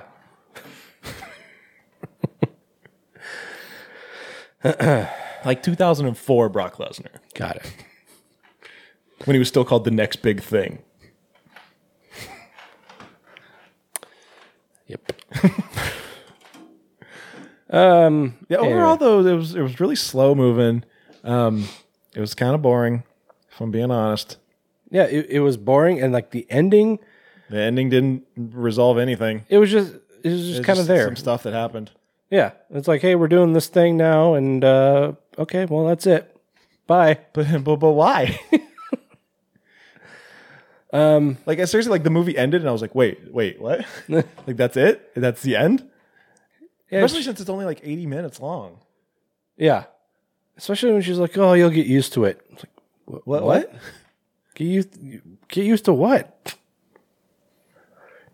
Anyway, like I said, the whole movie is ambiguous and vague, right up until the very last frame, and it's a little confusing. Yeah, I don't really understand what anything was. Nothing felt like it mattered. Yeah, it's like, how much longer are we going to do this, guys? 80 minutes. The ending, it was almost like, I think we can call it. That's good, right? Let's call it a day. Let's go home. We've got like 6 more pages. Yeah, we're out of money. I don't know. Just roll credits. Fuck it. Or it's just like, well, we've done almost the entire film, but yeah, we've got these 6 pages left. Like, all right, well, let's do this part and that part, and we'll just sum it up. Like, but this is the big finish. It's fine. What if she says you'll get used to it? Oh, that's good. Like that implies there's more. But we just don't show it. Right. Yep. Anyway. Yeah, it's I mean, it's not terrible. It's not. No, it's not. It wasn't like oh my god, this movie's awful, or like what a scene would happen, and you'd be like, that's so stupid. Yeah, but it is. It's one where you're finding yourself reaching for Facebook. Yeah, and I kept like, I don't know if this happens to you, but like I was watching the movie and Kristen came out, like she had just woken up. She came out and. It was the part when they're over at Renat's house. Is it Renat or Renate? I forget. They are, and she's explaining this concept of the slumbering one. Is that what it was? Yeah.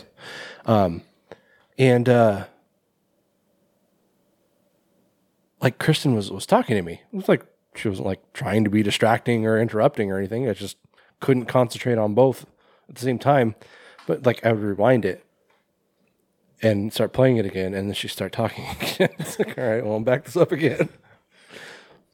Anyway, but it's like I was doing that. Like, okay, this sounds like it might be something important, so I need to hear this. If it was any other part, I'm just like, okay, well, I'll fill in the blanks later. Right. But that sounded important, and it totally wasn't. Anyway. So yeah, it's like it wasn't totally cringeworthy. I wasn't like aching to turn it off like I have with so many movies. But honestly, I think you could skip this one. Yeah.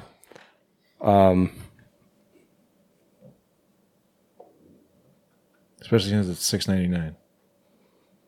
It was? I think I paid like $4.99. No, it's $6.99 on Google. It was on Google? Yeah. God damn it. For some reason, they sent me a $5 credit. I'm like, okay, well, I'll just rent this on Google. Oh. And I couldn't find it.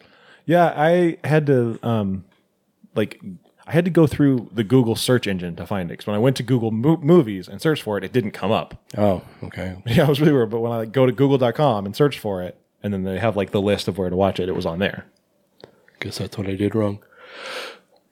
Anyway, keeping you up? Huh? Keeping you up? Yeah. Don't you know I'm old? I gotta go to bed. It's 5 o'clock. It's bedtime. I don't know. Is 3 too harsh? Yeah. Yeah? Yeah, but go with your gut. I mean, dude, you do you, son.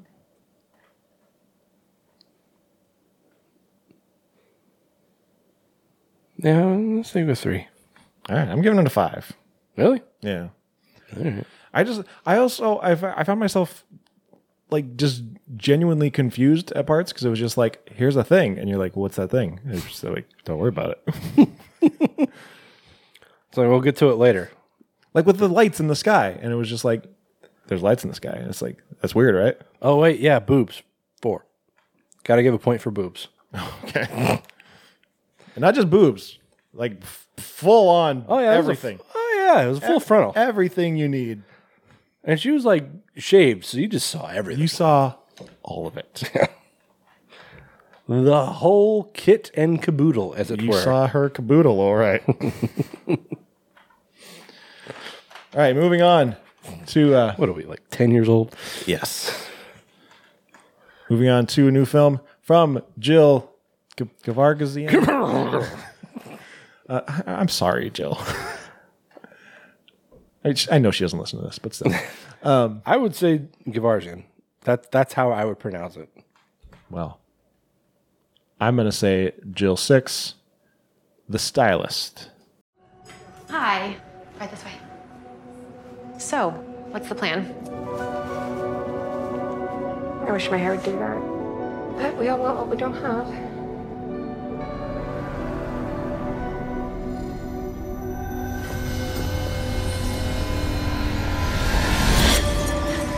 I guess we all want what we don't have.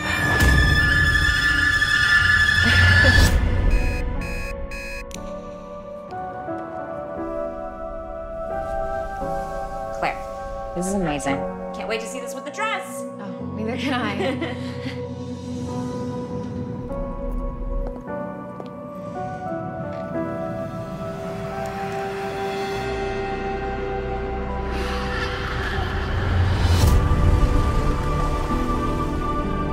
So, how's the wedding madness?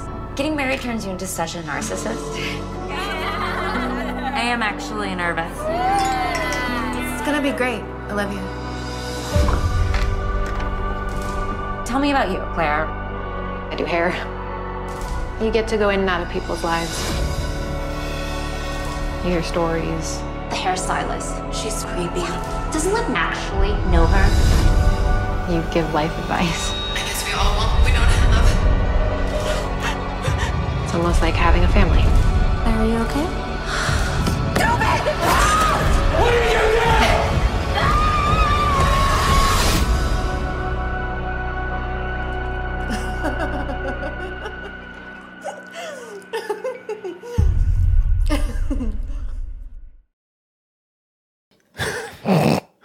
So as we mentioned earlier, this is a feature-length adaptation of a short film that Jill 6 made. Did we originally see it at CryptoCon? Was that the first place we saw it? Yes. Okay. We both really enjoyed it. It's it's a real quick hitter, but it's good. Yeah, I don't know, probably less than 10 minutes, I would think. Yeah, for sure. So I was very interested to see how they could adapt it into a feature length, because the story is really, it's really thin for in the short. And so I'm just like, well, how are they going to expand on this? And it's an interesting way that they took it. It's definitely not what I would have expected. Yeah. Well, yeah, go ahead. So this is the story of Chloe, played by Najara Townsend, who also plays her in the short. She is a stylist of hair, mostly. Hence the title. If not exclusively. But she has a strange little hobby where she likes to just cut people's scalps off and keep them and wear them for fun. Yeah. She's out collecting scalps. And that's pretty much the whole short. Yeah. And that's you get that right away. That's like the first 5 or 10 minutes of this movie. Yeah, it's basically a reproduction of the short. Yeah. So it's not like a big surprise. It's not, a spoiler to say that that's what happened. I mean, you can look at the poster and see that. Mm. There's really never any explanation of why she does this. Yeah. It's just kind of this weird thing that she does. Mm-hmm. But she gets a text from her friend Olivia, played by Brea Grant. I honestly didn't know she was in this. Really? Yep. She's a treasure. She is. She's a delight. I like her in most things that she's in. Agreed. But she texts Chloe and says, "Hey, I have a wedding hair emergency. I need your help." And Chloe's like, "Well, I don't really do wedding hair."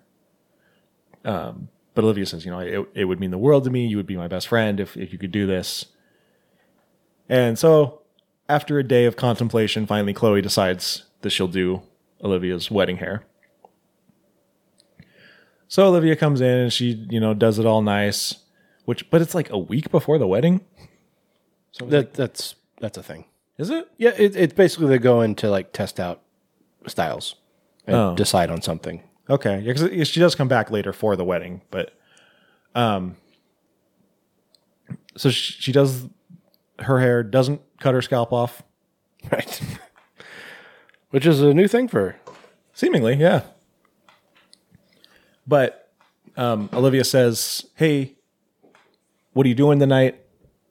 My husband is going to be working late or something, so I could really just use some girl time. Do you want to come over?" And yeah, she like. So I mean, you said that she's her friend, and I didn't get that. She's her client. Okay, but she asked her because she's her usual hairdresser. I didn't know what the relationship was because I feel like if they were just a client, she wouldn't have her name and phone number saved in her phone. But they definitely weren't close. Like, yeah, I said friend, but they definitely weren't close by any means. I think that's a thing, like with women. If they have like a hairstylist that they go to regularly, the stylist will usually keep their core of usual clients. That's true, because another guy does text her later and she has his number too. Right. Yeah, it's like, I mean, when you go get your hair cut, it's like... I click first available. Yeah, whoever's fucking working. But women, they have the person they like, and they need to make sure they have a spot open, and all that stuff. That's true. I mean, at least with her. Actually, it's not even women. A lot of men do it too. Like guys that go to high priced salons and stuff. Yeah, they have like their stylist. I guess that makes sense. Okay. So her client Olivia. Yeah, I bring that up because I think that sets the tone for the whole. No, that makes film, sense. That makes sense. Is that she's trying to befriend this woman? Yeah. Yeah. So Olivia says, she says, "I wish I had somebody that I could show my hair off to." Yeah. And she's just like, "Actually, what are you doing tonight? You want to hang out? You want to party? You want to kick it? Fucking party? You wanted to like do some drugs?" She said she asked if she wanted to see the dress in person because she showed her some pictures of her wedding gown. Yeah. And she asked if she wanted to see it in person. Yeah. Come over, have some wine, and blah, blah, blah. Girl stuff. Yeah. Eat ice cream and talk about boys. Right. Play date night. So she agrees. She goes over there. She's her dream date. That's what it was. The game. Oh, yeah. Is that the one with the doorbell where you rang the doorbell? I think so, yeah. Pretty sure Jeremy's sister had that. Did they still make that game? Like when she was younger. Oh. Yeah, so she goes with it. She's so awkward. Mm-hmm. And she brings this bottle of wine, and Olivia's just like loosey goosey, hanging out in her AC/DC t-shirt or whatever. Right. And she's like, "Hey, I bought pizza. I hope that's okay." And Chloe's like, she's so nervous about this wine. Like, I hope this is right. I hope this is good enough. And she's like, "It's fucking wine. Let's get drunk, bitch." Yeah. Like, if it has alcohol in it, it's fine. If it's wine, it's fine. I just made that up. I'm gonna put that on like a piece of plywood. There you go. Sell it on Etsy. It's got to be really fancy font. Go through Word, find the fancy font. You're not a big SNL watcher, right? Not really, no. There was this skit. It was either last week. Not at all. It was either last week or the week before, and it was who 80 Bryan is? No. She's in that show Shrill on Hulu. Oh yes. Okay. So it's her birthday, and they keep giving her these gift bags, and they all have little signs in them. And they start out with things saying like, if it's wine, it's fine, and stuff like that. And it's like, I have a drinking problem and I need help. They just get like progressively more extreme as she pulls them out. But yeah, so Chloe, like I said, is super awkward and very like unsure of herself. She thinks you're awkward. She thinks everything she does, she's very worried that it's not going to be good enough. Yeah. It's clear that she doesn't get out much. Yeah. Well, I mean, when you just be chopping scalps. Yeah, you keep a low profile. Right. But her and Olivia kind of start to, build this friendship. Olivia invites her to her bachelorette party. But Chloe just wants to keep getting closer to the point where she's like getting a little obsessive. Mm-hmm. And they'll show her text something to Olivia and then erase it and say something else, or sometimes say nothing at all. Mm-hmm. Which we've all done, but oh sure. The worst is when you're like, you type something and you're like, no, I don't want to send that, and then you accidentally send it. Yep. Well, okay, now we wait. That's something that I just did. That's out there now. How are they going to respond to that? It's like, I guess we'll just LOL JK.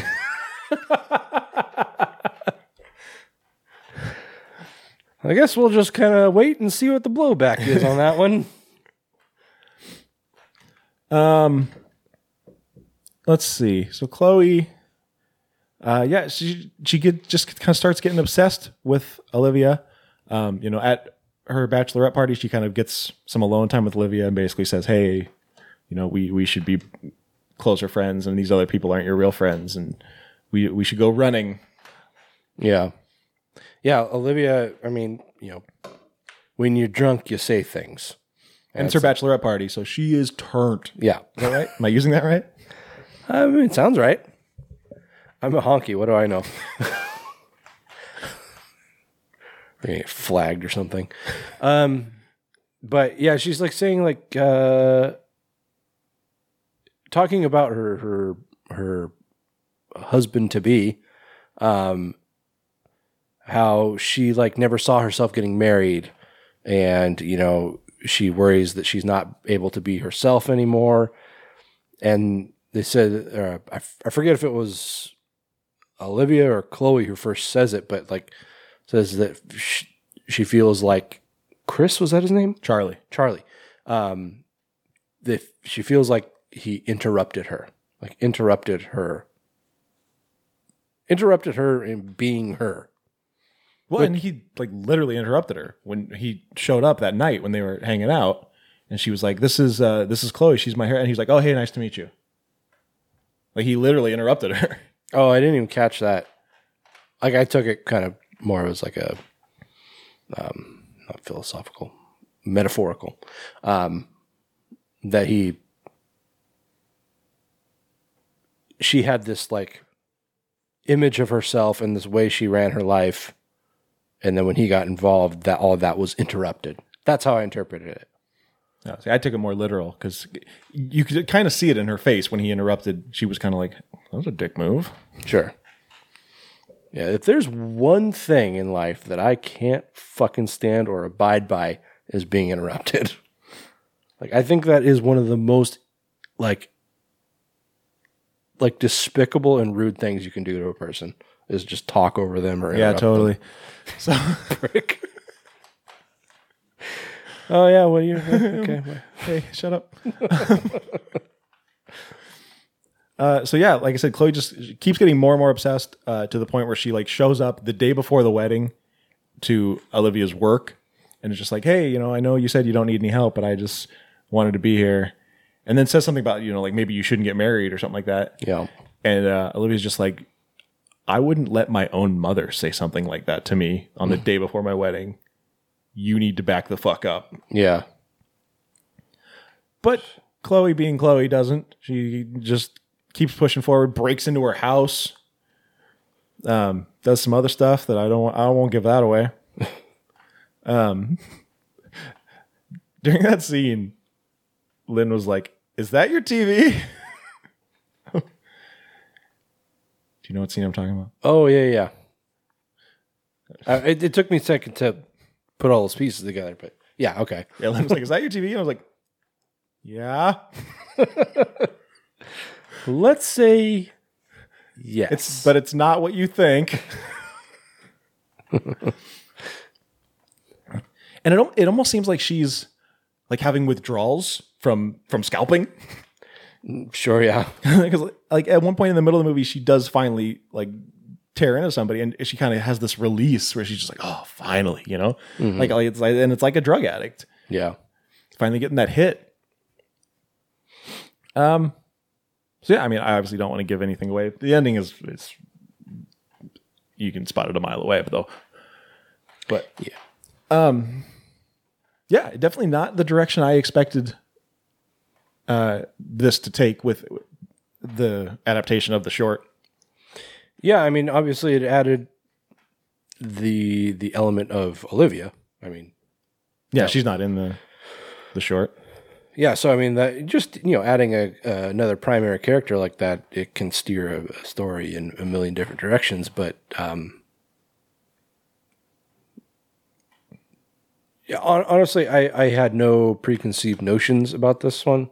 Like, I'm like, that short was open ended enough to where it could have gone anywhere. Yeah. And so I kind of went into this blind. Like I said, I didn't even know Brea Grant was in it, or Brea, excuse me. But, yeah, you know, as I'm watching it, I'm getting like real serious vibes of like Maniac, not just because of the scalping, but also just the character where, you know, God, totally spacing on character's name in Maniac. It's been so long since I've seen it, but, not just the scalping, but like being like kind of an outcast and, you know, suddenly gaining this new acquaintance or friend and not really knowing how to handle it, kind of being socially awkward, but still having this desire, need to, you know, kill people or, you know, maim people. And then also very strong single white female vibe. Yeah. To where she's like kind of getting so deep and enthralled in this other person's life, or not to the point where she's like taking over or trying to become her, but just kind of those she does vibes. Wear her clothes though. Yeah, that was weird. Anyway, I mean, like I think it all worked pretty well. Yeah, I mean this movie is an hour and 45 minutes long, which is strange for a short adaptation. I feel most of the time when they adapt a short, it's on the shorter side of movies because they're just like, well, is that it? Is that long enough? is that a movie? But this one, it feels very deliberate. Like everything feels like it tells a bigger part of the story, and it's not just stretching a short out into a longer feature length film. Yeah. Yeah, which I think is you know, a credit to Jill. She's actually a hairstylist by trade. Oh, that's right. I forgot about that. Yeah, I don't know for sure, but I think the shop that they shot in was actually the one she works in. I don't know that for sure, but you just say stuff. I do. I say a lot of things, and sometimes they're true, and I'm just like, oh, I'll chalk that up as a win. It's like I knew that the whole time. That's why we don't do fact checks on this show. But she's also a director. But actually, I think I saw her say on like Twitter or Instagram not too long ago, she's like, I am a director and a filmmaker, and this and that. But like I think I'm paraphrasing here, but like something like my calling is being a hairstylist. This is a direct quote, right? Yeah, she said, I'm paraphrasing. Quote, I'm paraphrasing, but something to that effect. Basically, she said. And then the person she was talking to was like, do you know what paraphrasing means? Because that's not what you're doing. Anyway. She's a stylist. Essentially what she said is, she is a director. Filmmaking is her hobby. Yeah. I mean, I don't know. It's hard to say filmmaking is a hobby. No, it's a very expensive and tedious hobby. Yeah, and fucking time consuming. And what I find interesting about this, and I thought about this with the short too, is that like Chloe is beautiful. Like she has a full head of hair. So it's someone who does this scalping thing. She scalps and she wears them. Yeah, you would think that it was like some kind of thing where she was losing her hair or had some kind of deformity or something. Mm-hmm. But I mean, she's got a perfect full head of hair, and she still like I said earlier, there's no real explanation to why she does this. Yeah, like I kind of made mental notes about that throughout the entire movie. Is like she's got the best hair in this entire movie. I almost kept waiting for her to pull her hair off or out or something. Yeah, like if she was in the process of losing her hair, and so she started doing this to eventually cover up a bald head. Yeah, and that's the thing. Is like you mentioned it pretty early on that there doesn't appear to be any purpose or motivation or reason for her to do this. So that's kind of something that I felt like was kind of left hanging through the entire movie. I feel like that's important. It's not like she's like Michael Myers or something. She's socially awkward, so she cuts people's heads off. Like that's not a reason. Yeah, I mean that worked in the short because you're kind of left thinking, oh God, why is she doing this? Yeah, what's that about? And then you see the feature length, and it still doesn't get answered. Right? It's like, oh well, okay. Yeah, I would have liked some kind of reasoning for that. There's not a lot of it, so I mean, don't go expecting her to just be like lopping off scalps left and right. Right. It's a very deliberate thing when she does do it. It's gruesome. Yeah, there's one in particular where it's like very drawn out and rough to watch. Yeah, yeah. It's if you're looking for like blood and gore, that's in here for sure. Yeah, I mean, it's definitely not to the degree of like a slasher movie or something. No, but that's not what this movie is. Yeah. And Jill gets her Hitchcock moment late in the movie. Yeah. Yeah. Although she's more directly involved in the movie, so maybe it's more like a Tarantino moment. Yeah, that's true. Hitchcock was always just kind of in the background. Right. Or Silas. Fucking Silas. I thought this was pretty good. It is, like I said, it's a very deliberate movie, which does mean it moves kind of slow. It's not a slasher. It's not like a action-packed thrill ride. Right. But overall, I thought it was pretty good. Yeah, my biggest gripe was the fact that it was never explained why she's doing this, what purposes. Like, not even a motivation to why she was doing it. Just what purpose it served. Yeah. Like, actually, you know what? I mean, this is paper thin, and I'm really pulling from what I saw.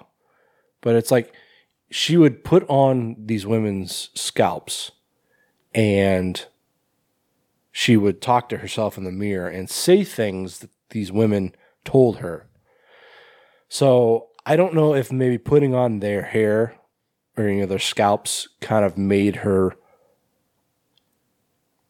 pretend she was something else, someone else. I mean, like we said, she's clearly very unsure of herself, and maybe she's self-loathing, and so that is it's like putting on a mask or a disguise, and so that's the only thing that I could come up with. I mean, that's kind of it's piecing things together. It's not something that you're directly told in any way. But yeah, the biggest explanation or the best explanation I could come up with was that she was self-loathing and didn't want her life anymore, so it was a chance to kind of escape. It was an escapism for however long. Yeah.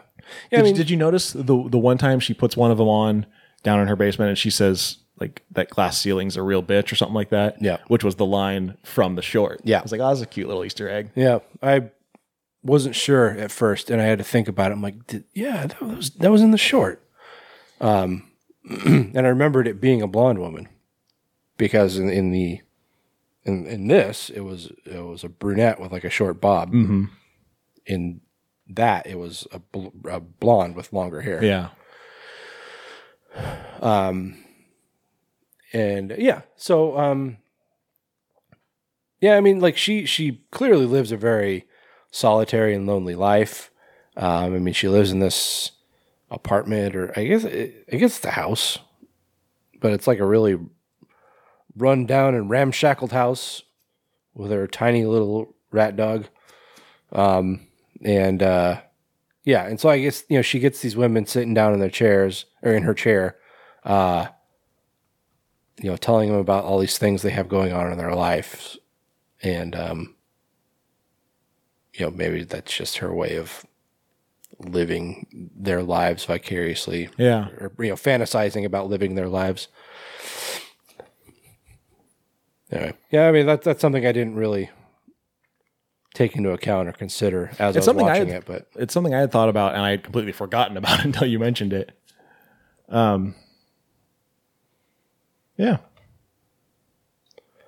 So I mean, having that now that I've kind of talked through it, I think I'm a little more satisfied.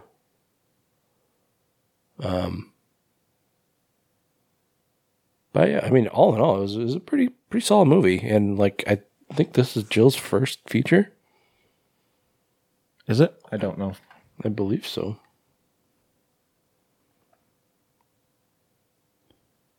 Apparently this did just come out. I thought it didn't come out until this summer. But. Yeah, no, I realized that it came out like 2 days ago or something like that. March 1st. Did you confirm or deny that this is her first feature? I see a lot of shorts. There's something here, dark web. I'm not sure what dark that web. is. The dark web. No, like I said, it's an hour and 45 minutes, but it doesn't drag. It doesn't feel super long. Like I said, everything that happens is very deliberate, and it's very, it adds to the story. So it's not really like there's scenes where you're just like, why is this here? What does this have to do with anything? I'd argue that there are a handful of slow scenes. There are a couple scenes that probably could have been shorter. Yeah, I mean, the fact that it was such a long movie, 142, is that what it was? 144, I think. That's including credits and stuff. So sure, but I mean,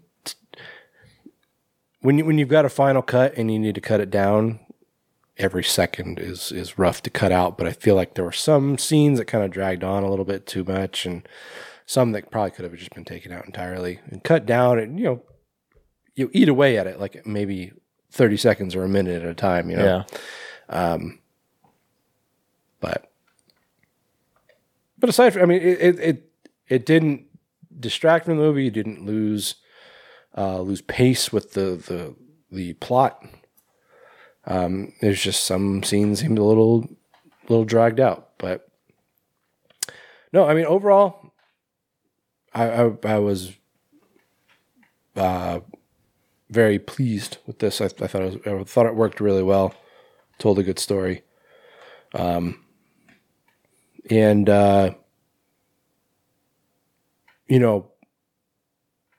Najara and Brea both played their roles really well, and I think they worked well together too. Yeah.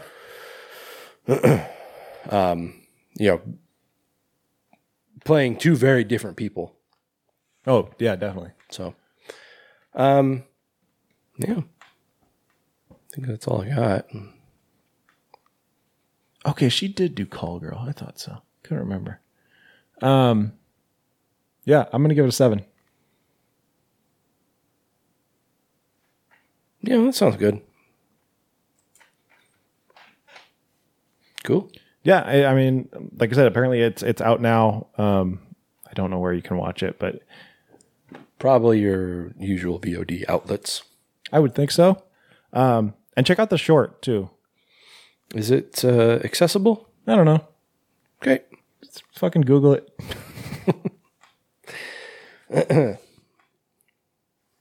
So that's it. Oh God, it's from 2016. The short. Yep. Oh, it looks like the short was in a collection of shorts called Watch If You Dare. Never heard of it. Me neither. But you could probably track that down. Ouch. First review. 2 stars. It doesn't get much worse than this. There it is. The shortest review I've ever written. This is for Watch If You Dare, not the Stylist. Anyway. All right, guys. Well, that brings us to the end of the episode. I hope you enjoyed it. Indeed. We'll be back in a couple weeks with a brand spanking new episode where we're going to be watching what, Taylor? It's going to be our annual St. Patty's Day episode. Oh, that's right. We're going to be talking about a couple of Irish horror movies, namely Wakewood and Extraordinary. That's right. Remember, wear your green. Make your little pinches. Tiny little pinches. Pinches. Pinchies. Okay. Until then, Taylor, where can people find us? Best place to find us is at greatplotpodcast.com. Rate, review, and subscribe wherever you listen to your podcasts. Check us out on Gesundheit. On Facebook, Instagram, and YouTube is Great Plot Podcast, or on Twitter as Grave_plot. And of course, check out patreon.com/GreatPlotPodcast for some exclusive content. Hella exclusive. Hell. Cracking yourself up over there? Just trying to get a reaction. Okay. Hella.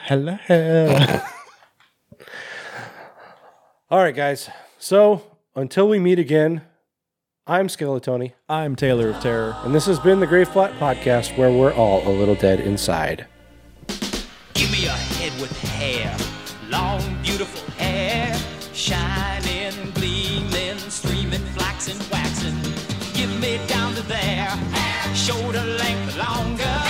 Here, baby, there, mama, everywhere, daddy, daddy, hair. Grow it, show it, long as I can grow it, my hair. I let it fly in the breeze and get caught in the trees. Give a home for the fleas in my hair. A home for the fleas, a hive for the buzzing bees, a nest for birds. There ain't no words for the beauty, the splendor, the wonder of my hair. Grow it, show it, long as I can grow it, my hair. I want it long, straight, curly, fuzzy, snaggy, shaggy, ratty, maxy, oily, greasy, fleecy, shiny, steaming, beaming, flaxen, waxy, Knotted, polka dotted, twisted, beaded, braided, powdered, flowered, and confetti, mangled, tangled, spangled, and spaghetti. Oh, say, can you see my eyes? If you can, then my hair's too short. Down to here, down to there, down to there, down to where it stops by itself. Don't never have to cut it, 'cause it stops by itself. Oh, give me a head with hair, long, beautiful hair, shining, gleaming, streaming, flaxing, waxing. Now won't you give me down to there, shoulder length or longer? Here, baby,